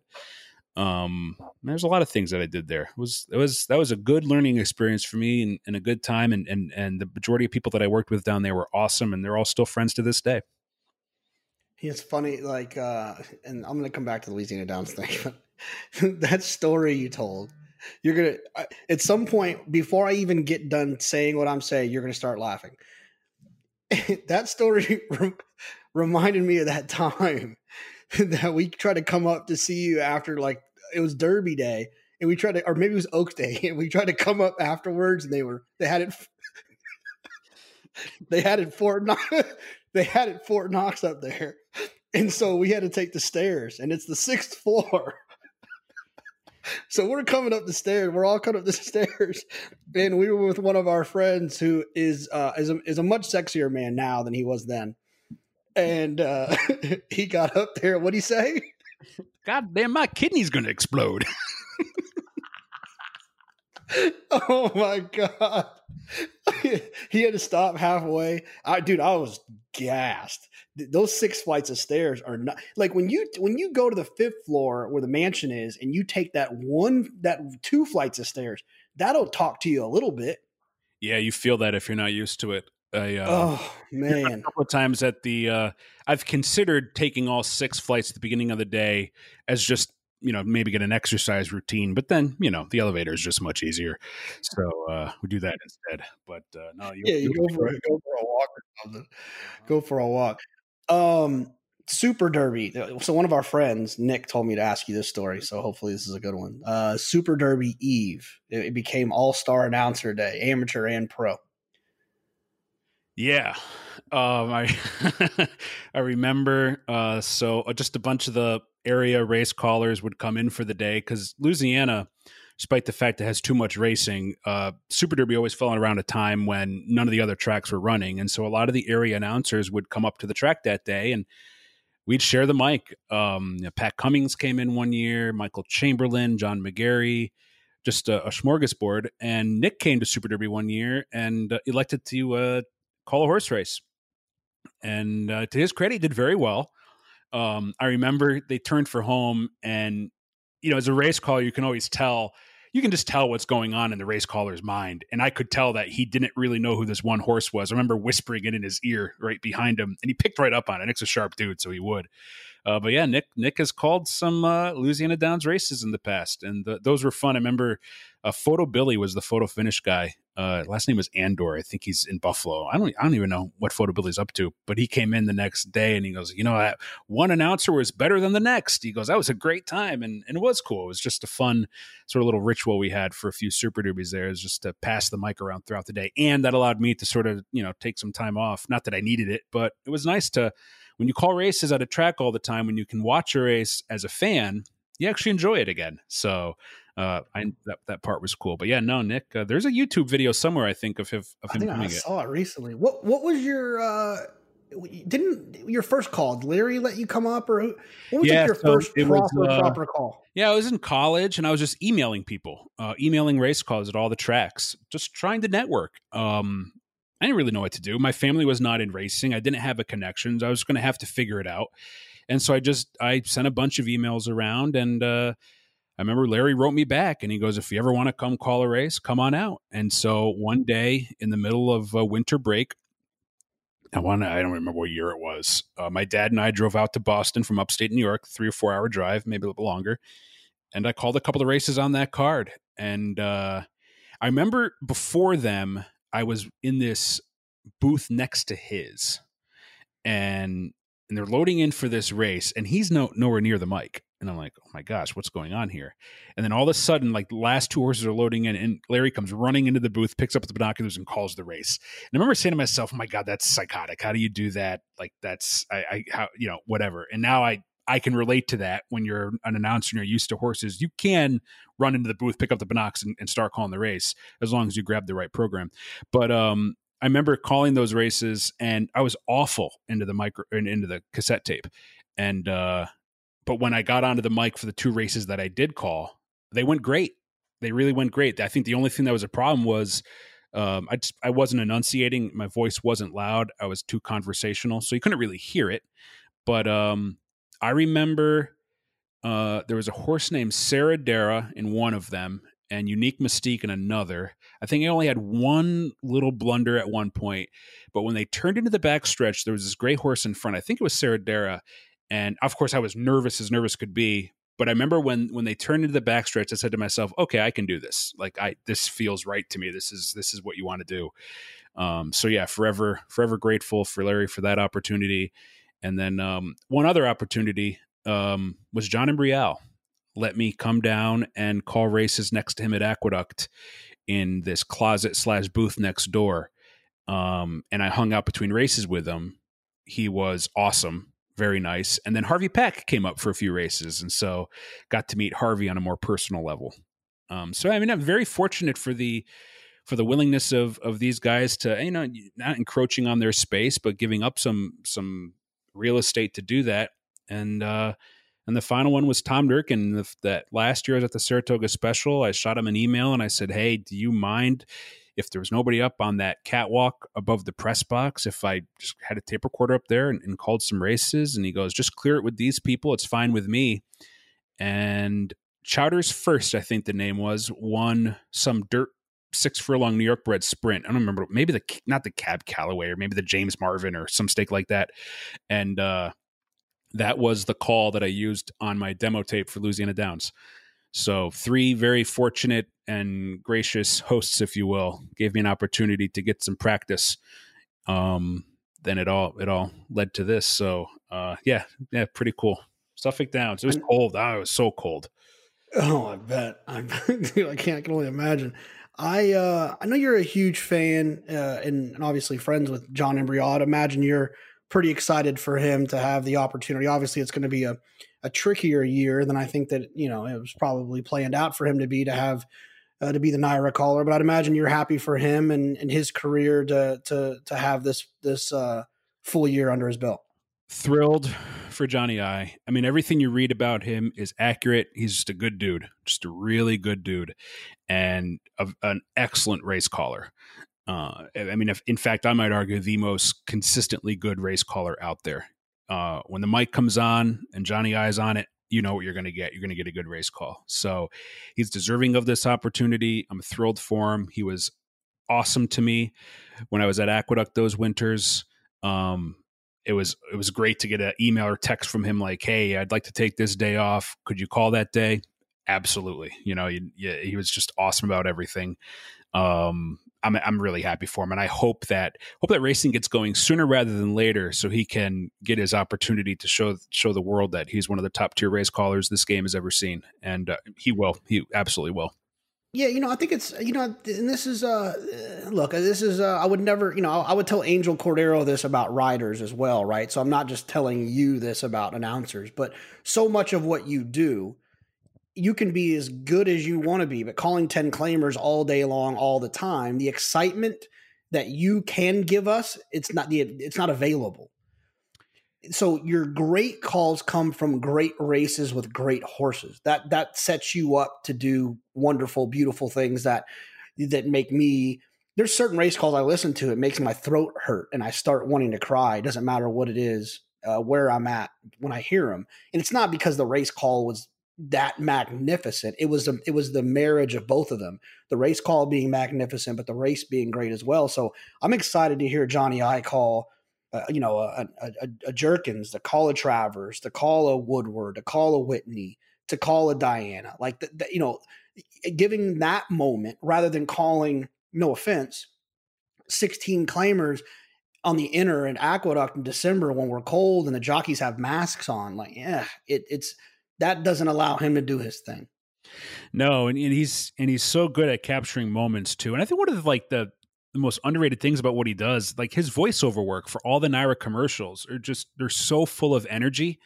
And when he brings that to race calls, it just takes him to a whole nother level. And he does that with the big stuff. So I'm just like you. I'm really excited for him to have this chance to, like you said, call a Woodward, call a Travers, call a Whitney, and leave his mark on New York racing. And, this past weekend, I mentioned I was watching that old Derby broadcast, and of course YouTube leads you down this vortex, and eventually some random show came on where it was like a recap show of New York racing, and we're going back to late 80s, early 90s, and Johnny I did the intro and the sort of the voiceover of the prices after the race was over, and I was like, man, this guy's been around forever, a true staple and a true icon in racing, and particularly at the New York level. So yeah, I'm thrilled for him. So I'm sure some people thought this. I mean, I know the answer now, but I'm going to let you share it with everyone else. I was shocked a couple of years ago. I think it feels like now. And who knows? I've been in my house for 45 days. Everything runs together. A couple of years ago, when you were, doing the part-time thing at Aqueduct, I've always thought for you that obviously getting to New York at some point would be something that you would like to do in your career. But I also know how much you love Louisville and Churchill Downs. What was into your decision in that one moment when you left New York? So I think it's important. I think that I'm not, I know that I got to hear the reason why you left, but I think other people might be interested to hear why you decided to not continue, because it didn't interfere with your Churchill schedule. No, I can tell you the exact moment that I was, there were just a lot of factors at play. One was which I sort of was working my way out of a relationship, with a lady in Louisiana that was very rocky. and just trying to balance all of that, moving across the country, basically, or halfway across the country twice a year. It was a lot. Finding a place to live in New York City every winter took its toll. And I remember I was walking to a FedEx office in Manhattan. It was sort of one of those nice early spring days where you feel like it's 90, but it's probably only 50. So I'm like in jeans and t-shirt, and I'm carrying this box to have it shipped back to Louisville because the time at Naira was just about up for that year. And I said to myself, this sucks. Like I'm just really tired of moving my life around. It had nothing to do with anybody at Naira. I loved working with everybody at Naira. That's a great group of people, many of which you're now friends with, and I'm friends to this day with. I just really, it was a lifestyle decision. And, but I figured, by the time you get back to Louisville, the Derby comes around and you're rolling into the summer, you'll be fine. Well, sure enough, you don't think about it, Derby season and calling the races at Churchill that spring, get to Saratoga. I remember toward the end of Saratoga, it did start to creep into my mind about having to start to find a place to live in New York. And I mean, I just can't understate how like brutal that is. It's not fun. Everybody wants long-term deals, so finding short-term rentals is a pain. And I had realized that I do not want to drive my car around Long Island probably ever again. So it was sort of like, I want to live near the subway so I can take the train to Aqueduct, and it was just a pain. And I finally realized about midway through September of that year, and I talked to everybody that I respect in this game that, I felt was appropriate to, as you said, Nick. I talked to Nick about it. I talked to my parents about it.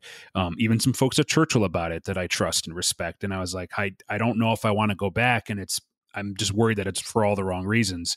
But I'll say this: I called Dave O'Rourke up, and I said to him, Dave, I said, I'm sorry, I can't come back. I said, from a lifestyle perspective, this is giving me great anxiety thinking about having to move there. You know what Dave said? He goes, that's absolutely fine. I understand. And I will always have infinite amount of respect for that response, because I can't tell you the relief that I felt when that happened. That was all it was. It was truly, I'm a homebody.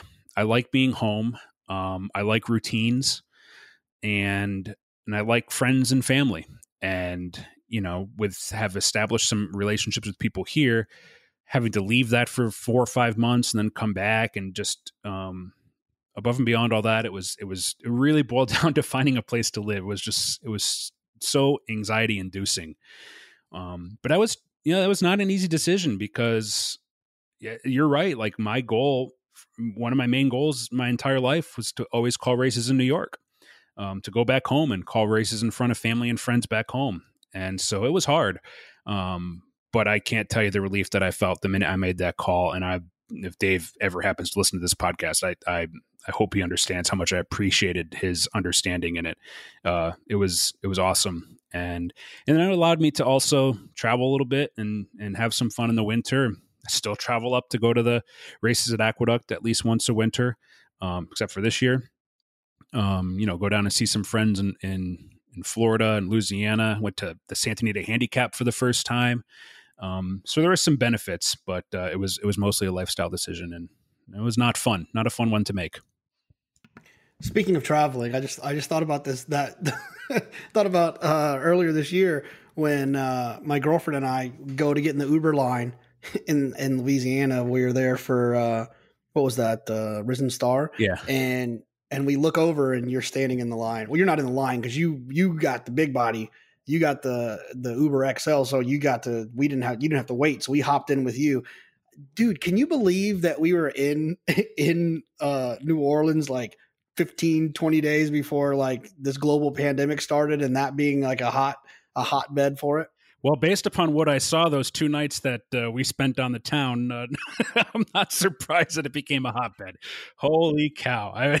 That was a weekend. I remember standing in I remember the line was 40 or 50 people deep. And I said to myself, you'd have to be insane to wait in this line. So I instantly went into all right, where can I get a better option? And you just had to go one level up on the Uber option. And I was like, okay, Here we go. And then I think I saw you walk by. I was like, man, that guy looked familiar. And I turned and I looked, and oh my God, that's him. And yeah, that was yeah, that was talk about random. I mean, that was random flight Yeah. time for me, and went down there to some. He's friends with you as well, Norm Cassie, a good friend of mine, had a horse or two in that weekend, and his family was coming in. So we had a great weekend, a lot of fun. I love New Orleans, and I love New Orleans for 2 days, and then I got to get out, and that's what I did. That's the one thing I'm missing, man. I'm missing a lot. Is one of the most fun parts of this racing life that we've all chosen is the excitement and the different vibe from just being able to go to place. I mean, it's like, you land at LAX, you get over to Arcadia, you go to Santa Anita. There's that feeling when you walk in there, and the friends you get to see there. There's a feeling when you get off the airplane at Bluegrass Airport and go over to Keeneland, and you're in the parking lot and you're dealing with the green coats who are harassing you for no reason, but you still love them. And when you walk into Churchill and you get dropped off in front of the Barbaro statue, and you get it's just Saratoga and Belmont and Gulfstream, and that's what I've been missing, is just like going through TSA and going to a racetrack. I know it sounds stupid. A lot of people probably hate TSA, but man, it gets me excited because it means I'm going somewhere, and I have clear and TSA pre-check. But what racetrack? What race have you never called? Or what racetrack have you never called that you would like to just call one? Like, just call one race, and what race would it be? Ooh, I would love. This is an obvious answer. I'd love to call a race at Saratoga someday. And if there was one race, it would have to be the Travers. When I was a kid growing up, we went to Saratoga all the time, but for whatever reason, my parents had a strong allergy to crowds. And we went to the Corporate Report Hansel Travers in 1991, I think it was. And I was just so busy. I just remember being very, very busy. And that was it for my dad. Like, he didn't want to deal with those people for the next few years. So we were always stuck watching the Travers on TV. But then I finally convinced him to start going again. And I want to say it was, I can't remember the first one back. It might have been Will's Way. So, 4 or 5 years later. But the Travers was just everything to me. It was the biggest race at Saratoga. It's the one race that you wanted to go see. And we saw some humdingers. I mean, I remember Coronado's Quest and Victory Gallop, probably one of the most exciting stretch drives I've ever seen live. Awesome Again, who didn't win that year, if I remember correctly, he lost, but he obviously became a really good horse in the subsequent season. I was jazzed every time to go to the Travers at Saratoga, and it would be way cool to be able to call that someday. Would you call it the same way? The same thing that would you it's at the same distance as the Derby. Obviously the build up before they get in the gate, it's got to be a little bit of a different vibe. I feel like the Derby build up starts before they, it starts when they come out onto the track until they cross the wire. The Travers build up is when they break from the gate and when they cross the wire. Like, there's this Derby's got like a little extra piece to it. Would you call it the same way though that you talked about earlier? Yeah, I mean, the Derby's the Derby, right? So that's definitely that's always going to be in a level of itself. But for the most part, probably. I mean, I'd have to think about it a little bit, but the field is not going to be 20, so you don't have to stress out too much about that component of it. Saratoga's not an easy place to call. You can just see that watching on TV. There's a lot of trees around and stuff, so there's probably a little bit of anxiety there. But yeah, for the most part, it would be I think I'd structure it a very similar way. But it all depends on who's in there. If it's a 5-horse field, that's a different type of call than a 12-horse field. So that'd probably be the one race though that I would just like to call a race at Saratoga. The number of times I've been to Saratoga as a kid growing up, falling in love with this game, running around and just my parents would let me loose. I mean, if you were to ask Tom Durkin now, there was a period of time where I'd go down to the rail beneath the finish line, and instead of watching the race, I'd look up at him calling the race, just to see what it was like to call a race. So that's where this love of the game all started, and it'd be cool to go back there someday and call a race. Yeah, you mentioned Durkin. What a magical dude, man. This summer, no, Breeders' Cup, right? That's Breeders' Cup yes, Breeders' Cup was at Santa Anita last time. I can never remember. We were doing some like little video or something for Breeders' Cup in the paddock, like on a morning, not even like 3 to on Wednesday or something. And we were walking through, and Durkin was sitting there on a bench by himself. Like this is like 9 a.m, like by the paddock, the breakfast marquee and all that stuff's like at the 8th pole at Santa Anita. So he was just like literally came over there to just like, sit in the sun at Santa Anita with his glasses on and just hanging out. And I was with Pete, and we stopped and talked to him for a while. And, I've gotten to a point where this is going to sound weird, but bear with me. I've gotten to a point where I've met enough people in this game that I don't get that starstruck anymore. If I still see Mike Smith, I'm like, oh, damn, that's Mike Smith. And if I see Baffert, and I'm like, oh, that's Baffert. But I don't really get that starstruck anymore when I see other people, because I've met them, or I know them, or I've been around them enough to kind of lose that. When I saw, I just felt like I was in straight fanboy mode. I just felt giddy. I felt like I was, you feel like you're staring at someone when you're talking to them, like not eye contact, like staring at them. He's just such a magical man. And every time I look at him, I hear his voice, and I think about all of these calls that made me fall in love with this game. And that's what it was. I was the guy that would go to an OTB and I'd make them turn the TV on. I wanted to hear the call. And just watching a race, don't get me wrong, for degenerate reasons, I can do that. But if I have a choice, I want to hear it. And I feel like Durkin is the one that kind of instilled that in me. It's interesting. There's a lot of people out there that sometimes will argue that I don't need to hear the race call. I just mute the TV. The race call is not important. And I feel like they're lying, because I'm like you.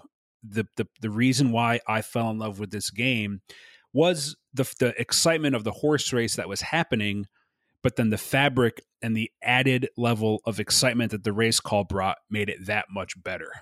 And how often do you think about some of the greatest races you recall seeing, and that point of thinking or that point of origin comes from the race call? People remember those things. And to me, that's one of the coolest parts about being a race caller, is you can help to capture that story, that drama, that moment. And nobody was or ever will be better at it than Tom Durkin. He studied it, learned about it, worked at it, improved it, perfected it. And just his resume, you can go on to YouTube and type his name in, and there's like 30 best of Tom Durkin highlight reels, and it's for good reason. That's I remember the first time I met him, it was after racing, maybe 97. So I had sent him that letter a few years prior. And I finally worked up the courage, like after the races, to wait for him at the bottom of the steps at Saratoga, just to introduce myself. And he was super nice. And he said, hey, come up and watch a race sometime. And so like a few weeks later, I think it was like Friday of Travers Week, if I remember correctly. I remember the horses in the race. My dad and I put Dockers on, because we didn't usually sit in the clubhouse, so we could go there. And went up and watched him call a race. Bensonhurst Best and Fort LaRocca, I think, were two of the horses in the race.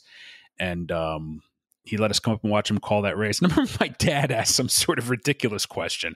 And it was a typical, I can't remember what it was. So, Tom, who's your boss? I think is what he asked him. And I was like, Dad, who cares? A very, very typical dad question, or like, totally embarrassed me. But, my dad's a curious guy, so whatever. But, I remember that very well. He let me keep the program. The program is somewhere either at my parents' house or in Louisiana. He's one of a kind. And full circle back to the first question you asked, like his advice for calling the Derby, that only comes from someone who studied it, learned about it, and perfected it. And that's what he did. And pretty awesome. There's something he does now that I don't see a lot of people do, which is he showed this like next level of emotion within his calls. And maybe he didn't do it at the beginning, but I can almost like think of times, and I can't think of a specific one. I can think of times of him like almost laughing in the call, like laughing about how fast the pace was. You know, it's like he would say it like they went 22 and change, you know, like he was laughing about how quickly they, you know, and so it's like that was something that I feel like he earned the right to do that. And I understand why others don't, because that's a very, you know, it's a very it's a fine it line. could be abrasive. Yeah, right. But he did that, and that's, you know, every time I look at those top 30 calls or whatever, and I told him this that day when I was fanboying under the tree at Santa Anita. I said, one of my favorite calls you ever did was one that you don't get a lot of credit for, but it probably had to do with my connection to the horse, which is my whole point of this entire thing, is that like the connection to the horses, you know, accompanied by the call is what makes us fall in love. Was when Uncle Mo and Jackson Ben were in the Kelso, and it was like Uncle Mo's like kind of comeback race. And he, when Uncle Mo won, he goes, "He's back," and I was just like, I can listen to it right now, and it makes makes me get a lump in my throat. You know, it's having the ability to be in the moment like that. It's remarkable. I now remember that call, and you're 100% right. I mean, that's awesome. And now, having been a race caller for a number of years, delivering that line in that way makes it even better. I'll give you another one that I think is a little bit underrated, that I think only race callers would truly appreciate quite as much, is when Arazi rocketed by Bertrando, and he said the phrase something like, "Bertrando is a stunned second." Like, who comes up with that in a race call? It'd be much easier to say Arazi is first, Bertrando is back in second, and such is third. But what a difference the word stunned makes to a horse being in second, right? I mean, he goes from just being in second to being like a discouraged and beaten down, and I can't believe this just happened second. What a great way to capture the drama of that moment, and that's what he was so good at. That to me is one of the, he's back is another great example, though. So many good ones. There's a Big Brown bounding home to a convincing win, and I think he said the Run for the Roses. Like, that was amazing. You know, I mean, I'll tell you in terms of that sort of topic, I have pretty strong opinions on what I think his best calls are. And there's four of them that sort of always bounce around, but one that comes to mind and I think is always going to be underappreciated is, and maybe that's not fair for me to say, Smarty Jones's Belmont, which was another one of those replays that I watched this weekend. That was such a moment for America, right? There was no way Smarty Jones could lose that race. He was always going to win. And the race call and the drama of it was absolutely perfect. I mean, how else could you better capture the anxiety of a horse turning for home for the Triple Crown and the loss, the disheartening loss, like with a horse like Birdstone running him down, and the way he ended that race? I think that's one of them. On the flip side, a little more of a positive note, was Tizno's Breeders' Cup Classic, right after September 11th. If you go back and listen to that call, I believe that is one of the most technically sound and accurate calls ever. It's so perfectly delivered. Everything sounds good. All the moves are caught. It was a bit of a wild race on the far turn. There's a lot of horses putting in bids. None of them were missed. To me, those were two of the best. And then I think you could throw a bag or a blanket over the Ali Sheba Ferdinand Breeders' Cup Classic. I thought that was just, if you go back and listen to that replay, the crowd in the background, which I'm a big fan of hearing the crowd in the background of these big races because it's just so awesome. Thought that was good. But then Cigar's 95 Classic, where, I mean, you could tell through Tom's preparation that he basically had a lot of stuff in mind on how to call that race. And for the final quarter mile, he probably told, in many ways, a story that he had been envisioning in his mind for months. And he delivered it without an error, with no problem whatsoever. Those are calls that most announcers hope to have one time in their career. And, we talked about 4 out of 400 that would probably reach that conversation. Right. Sensational. Are you critical of your peers? And I don't mean that in an ugly way. but and I would imagine that most of them are. I mean, my friends that are announcers. I mean, obviously you and Frank Miramati are probably the people I'm the closest to. But I mean, I would imagine you're critical at times, huh? Critical is maybe that's a bit of a harsh word. I'm definitely critical toward myself. I don't want to say I'm a perfectionist because you give up on perfection at some point in your mid 20s when you realize it's all going to fall apart. But I'm definitely very critical on how my calls sound and things that I do or don't do that I like or don't like. When I listen to other announcers, there's a lot of taste in what we do, and some of the stuff that other announcers do, I don't really care for. Doesn't mean they're doing anything wrong or bad. It's just not the style that I would prefer. You might like this music, but I like that music, and vice versa. Sort of the same thing. I definitely listen to other announcers for ideas, approaches, or different ways of doing things. Different ways of describing this, that, or the other, or different inflection approaches, or or stuff that's over the top. Or I mean, to give you a very specific example, a lot of times when the race is over, and I mentioned that winner's encore concept, you can say, all rise for Justify, and then immediately go into who finished second or third. And over time, listening to other announcers deliver great lines at the wire, but then immediately run into who finished second and third, you don't give that moment a chance to breathe. And so you sort of want to say something like all rise for Justify, and I think added the Kentucky Derby was never in doubt, and then you pause for a half a second, you let that situation, that moment breathe. That was something I picked up on listening to other big race calls, where rather than allowing that situation to breathe, you immediately go into who finished second or third, and you don't get that opportunity for almost like a highlight reel. Like you can't really use that in a highlight reel now because there's no moment for them to cut the audio off. It's just one big long sound. So yeah, I mean, but I think the rest of the guys out there that call races right now, it's a strong group, and there's a lot of very distinctive styles, and that's refreshing to be able to tune into whatever racetrack you're tuning into, and to hear a different sort of approach or style. I think that's good for the viewer too. But am I super critical? I don't know if I'd be super critical as much as trying to learn and adapt from my own approach. And this is not a topic in which I'm encouraging or asking you to be critical of another announcer, but Larry this summer made the switch, and I have no opinion. I could care less either way, but I'm just wanted to get your thought about it. Made a switch to calling out the actual fractions rather than 21.46 rather than 21 and 2. How you're a 21 and 2 guy, right? And do you find it important to call out the fractions? Because Trevor never called the fractions. Yeah, so I've thought a lot about this, and I still do the rounded approach, so like 22 and 1 versus 22.45, or that'd be 22 and 2, but you know what I mean. Just I think it sounds better. Now, if someone really wanted to tell me that you're announcing something that's different than what's on the TV, so that's not really fair to the viewer, I could probably be convinced of it.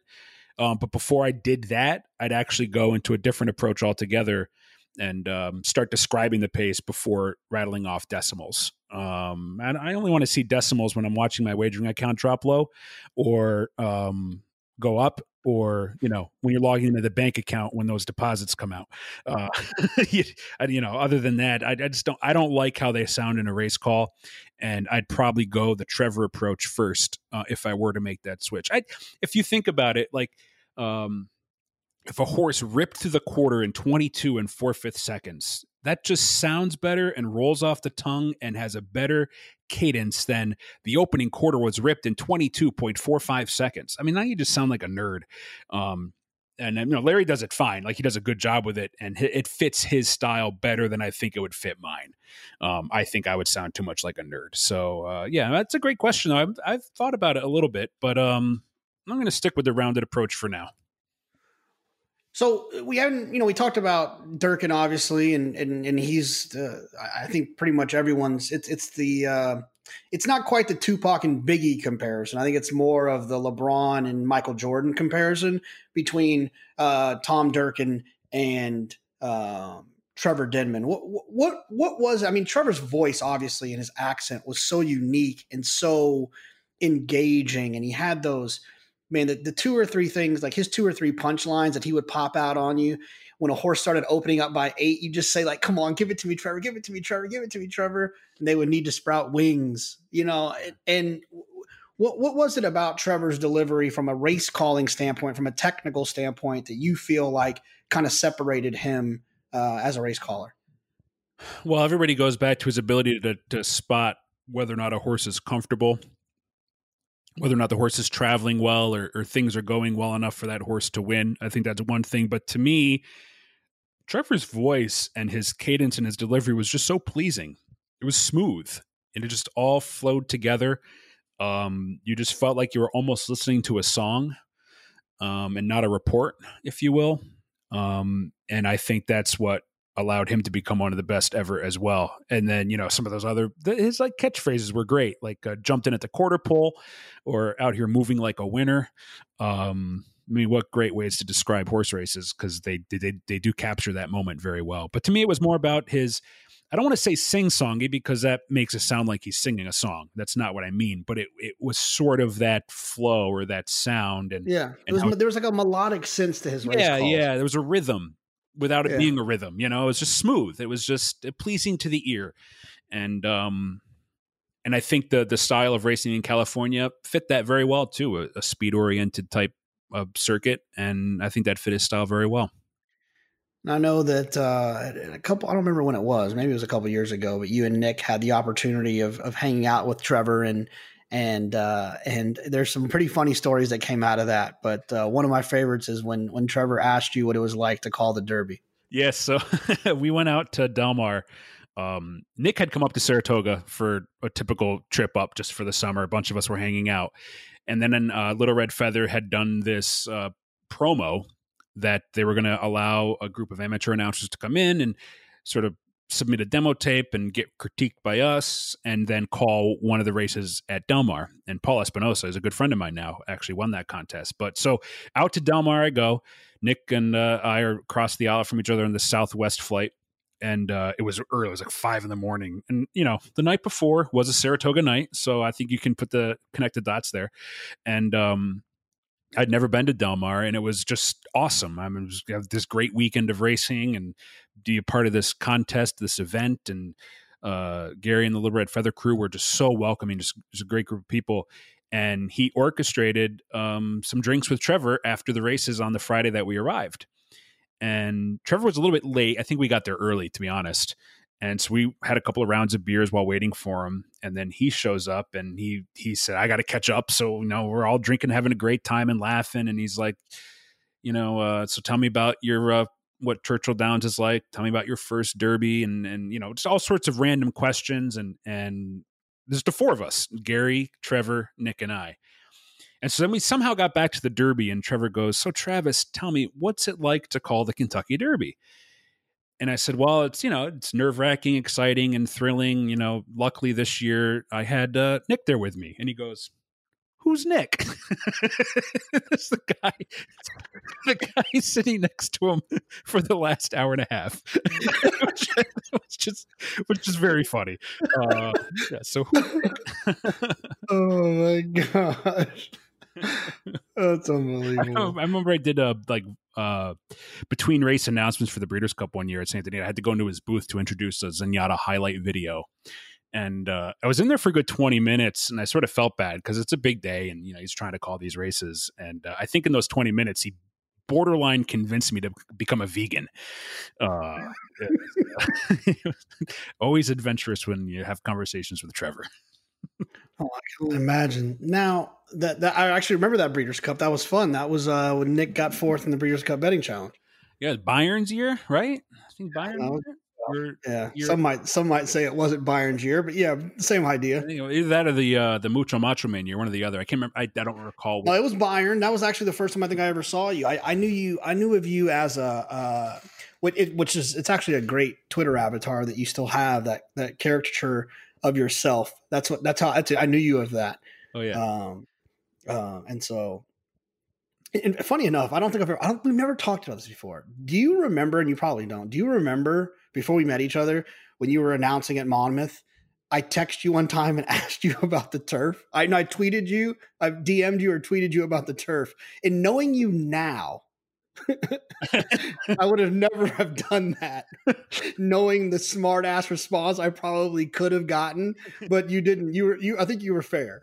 I don't remember that at all. I do remember Monmouth. I had a great summer. That was a great time. Too bad we didn't know each other and you could have come up and enjoyed some racing there. But that was, dude, I love that place. It's so much fun.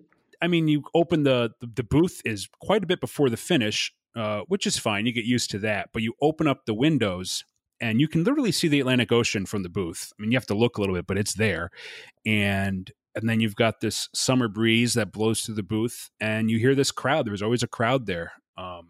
And that was a cool part of it. I really had a great time that summer at Monmouth. And Byron won at Haskell. Beat Untappable, I think. Yeah. Oh man, I love that place. It's so much. My favorite thing to do. The first time I went was after Robert, my buddy, my best friend Robert and I went up to our first Belmont, and it was the Belmont where Drosselmeyer won and Champagne Doro won the Acorn, and that was like my first big score. We hit the pick 4 that day.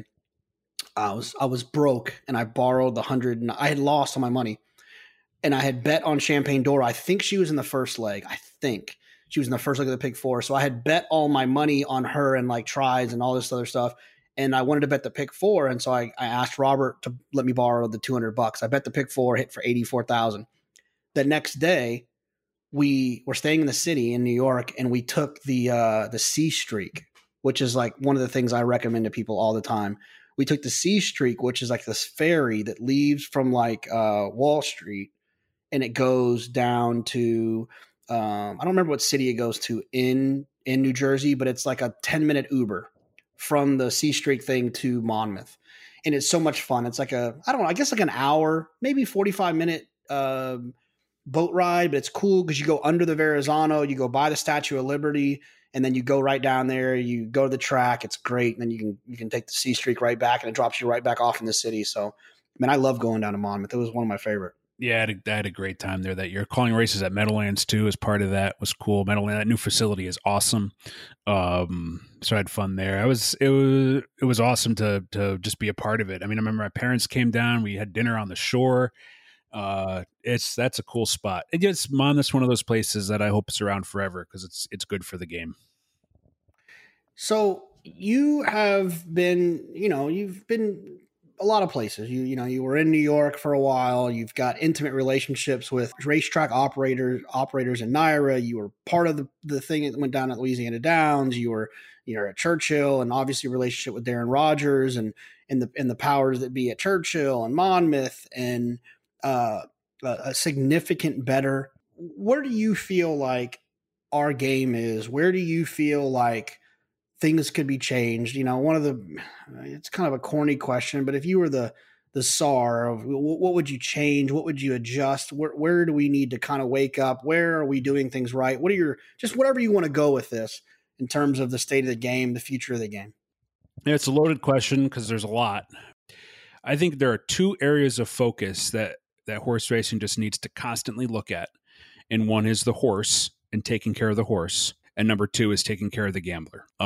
If you take care of those 2 things, I think the game can be around for a very long time. It goes without saying you have to take care of the horse, because pressures from outside of our sphere are very real and they're mounting. And if we don't do that, then they will eventually overcome us and we will succumb to their motivations. So I think to take whatever it takes to take care of the horse. And I think that's a pretty simple question. I think you just have to ask yourself, every decision that you make, is this the right thing for the horse? And that's on all levels, from racetrack management down to those that foal them and breed them. Is this the right thing to do for the horse? And if the answer is no, then it can't be done, right? So I think that's one thing. And I know a lot of trainers, become friendly with many of them. I get that that's a very competitive space, and they're all working for the same dollar, right? They all want to compete for the same dollar that's in the ecosystem, but you just have to do what's right for the horse. And hopefully that a lot of decisions and things that are in the works are going to go down that path.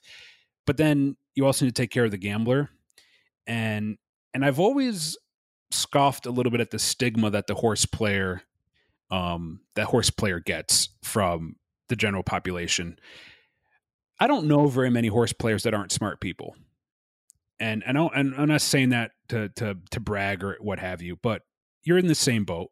All of our friends that play the races are smart individuals. It takes a decent amount of intellect to decipher a horse race. It takes a large amount of thought to weave through the data and the storylines and the intentions. It takes intelligence to watch a replay and to understand if a horse is traveling well or traveling poorly, or when was a trip work, when did it work against a horse, when did it help a horse. I know very few horse players that I would not consider to be intelligent individuals. And so eventually the smart people will run away if they're not taken care of in the right way. And that's very scary, because if there's nothing to bet on, there's no horse racing. Yeah, I mean, you could probably have, a polo club type approach where a group of friends race their horses in a field. But that sounds a lot more boring than what we have congregating every August at Saratoga, every May at Churchill, every fall at the Breeders' Cup, right? That's a lot more fun than just club horse racing. And so if we take care of the horse and we take care of the horse player, everything else should take care of itself, as long as, those two things are adhered to. Am I bullish on the game? I'm always bullish on the game, because I have been convinced throughout my life how much fun this sport is. I've been convinced there's no greater moments, like we talked about, like when they're approaching the gate for the Kentucky Derby, or the few seconds that the world seems to hang when noses are going up and down in a photo finish of a big horse race, or even if it's just a random Thursday afternoon, but you're alive for a lot of money. Like it's everything to you, those few moments. So I'm more than convinced that this is truly the greatest game out there.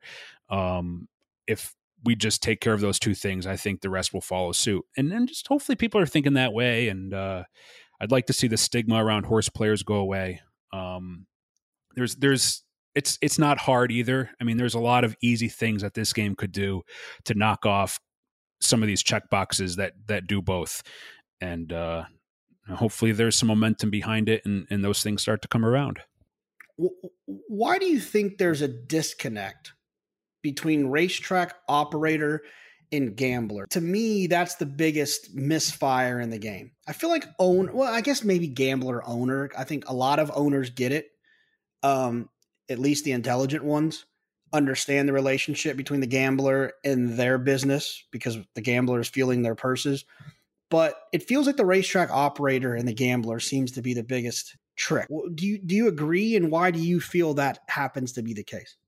It does go both ways. And there are things that just grind my gears.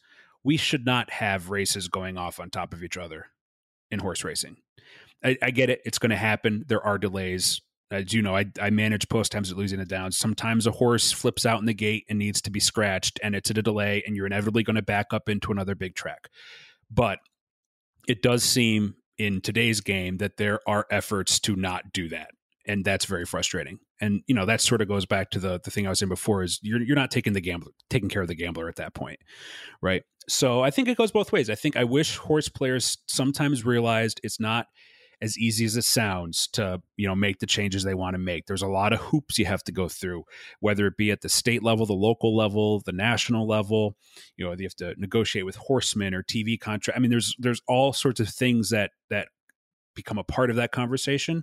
But I get it from a horse player perspective that they get frustrated when you look up and there's two races going off at the same time, and there's 3 tracks running today, and oh, by the way, the other one doesn't start till 7:00 tonight.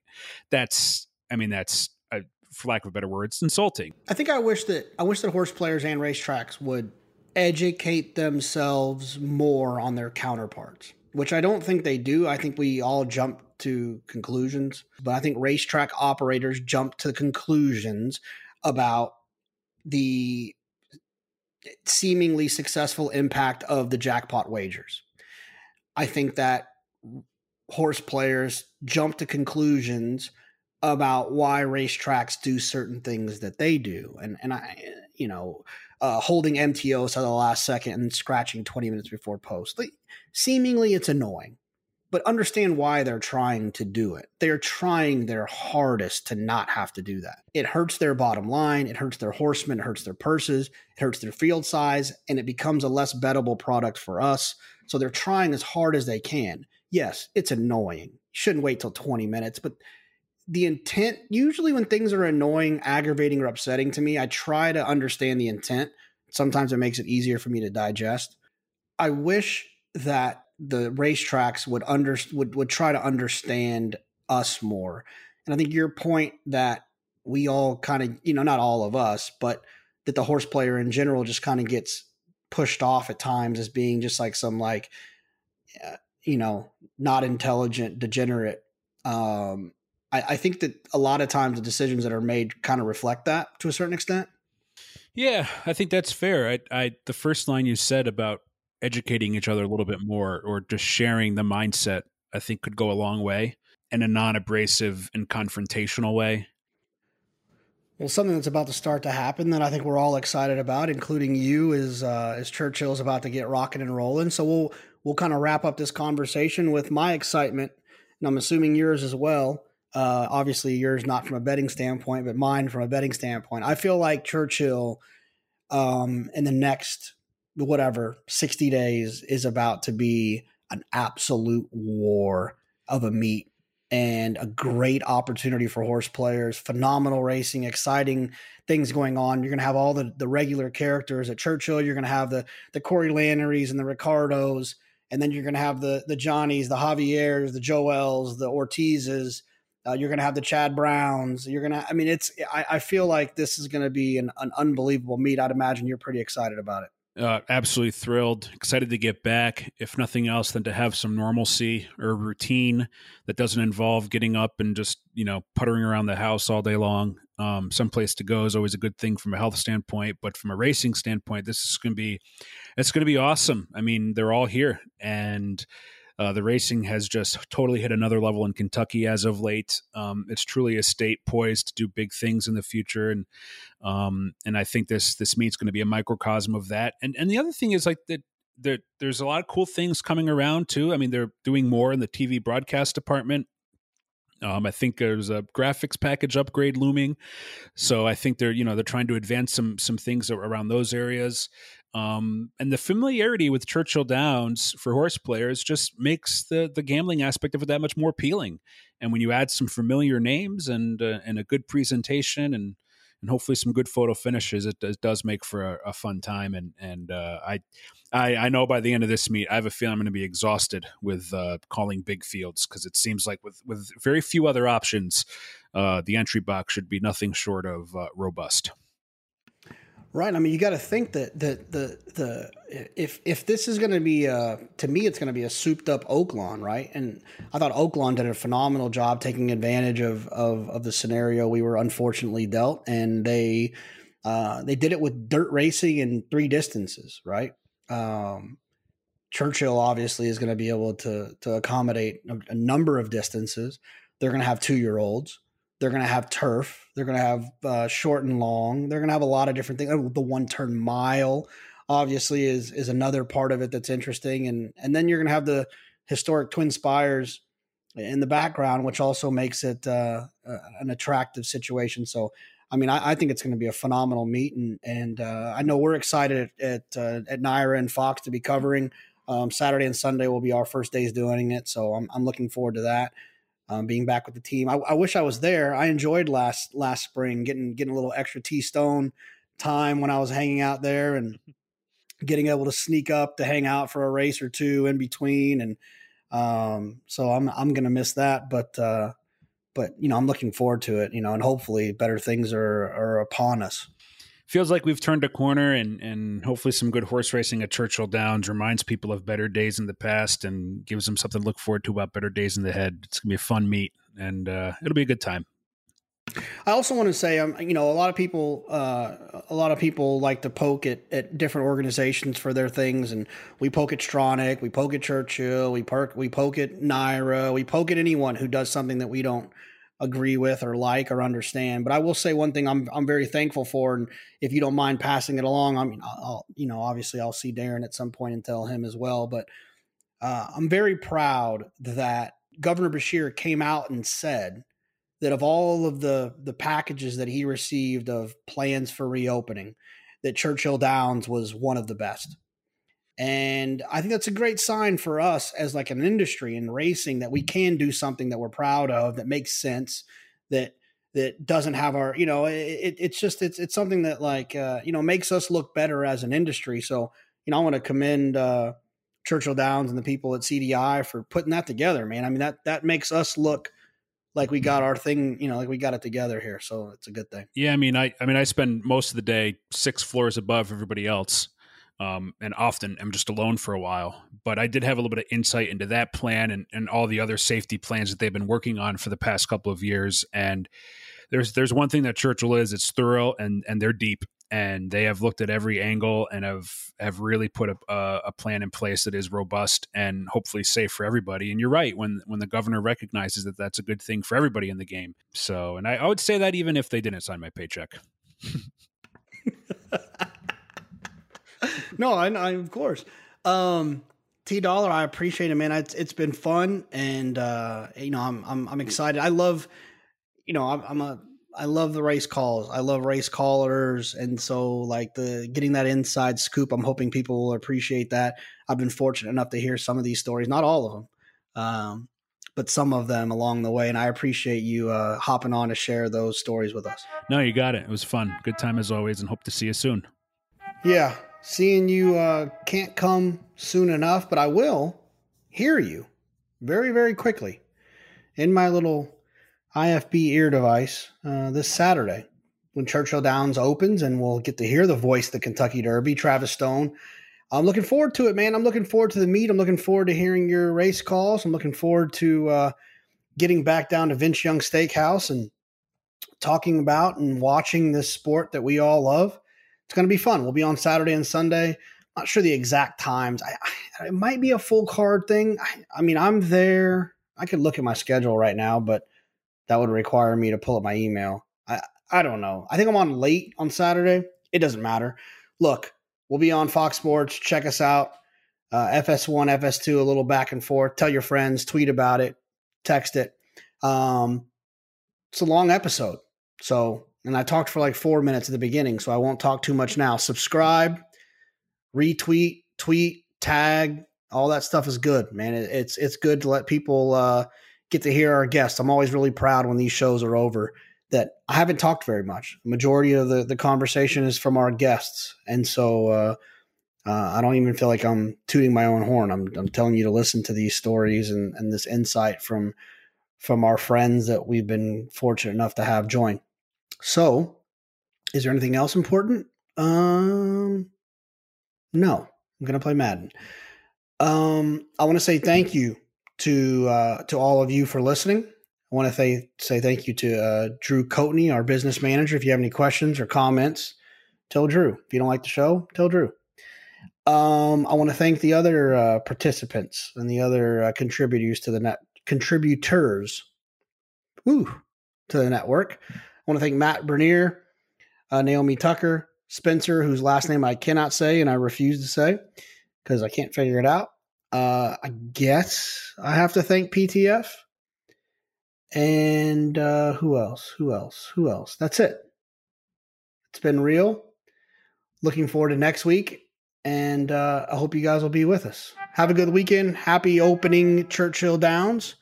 Hope you cash some tickets. We'll see you guys next week. I need to know everything, who and the what and the where, I need everything. Trust me, I hear what you're saying, but act like it's new what you're telling me. I'm curious, George, I hop in the Porsche, 5 and a horse, I'm ready for war, I'm coming for throats, to turn to a ghost, I need to know everything. Now you be surprised at the info you get is by letting them talk, so I'm letting them talk.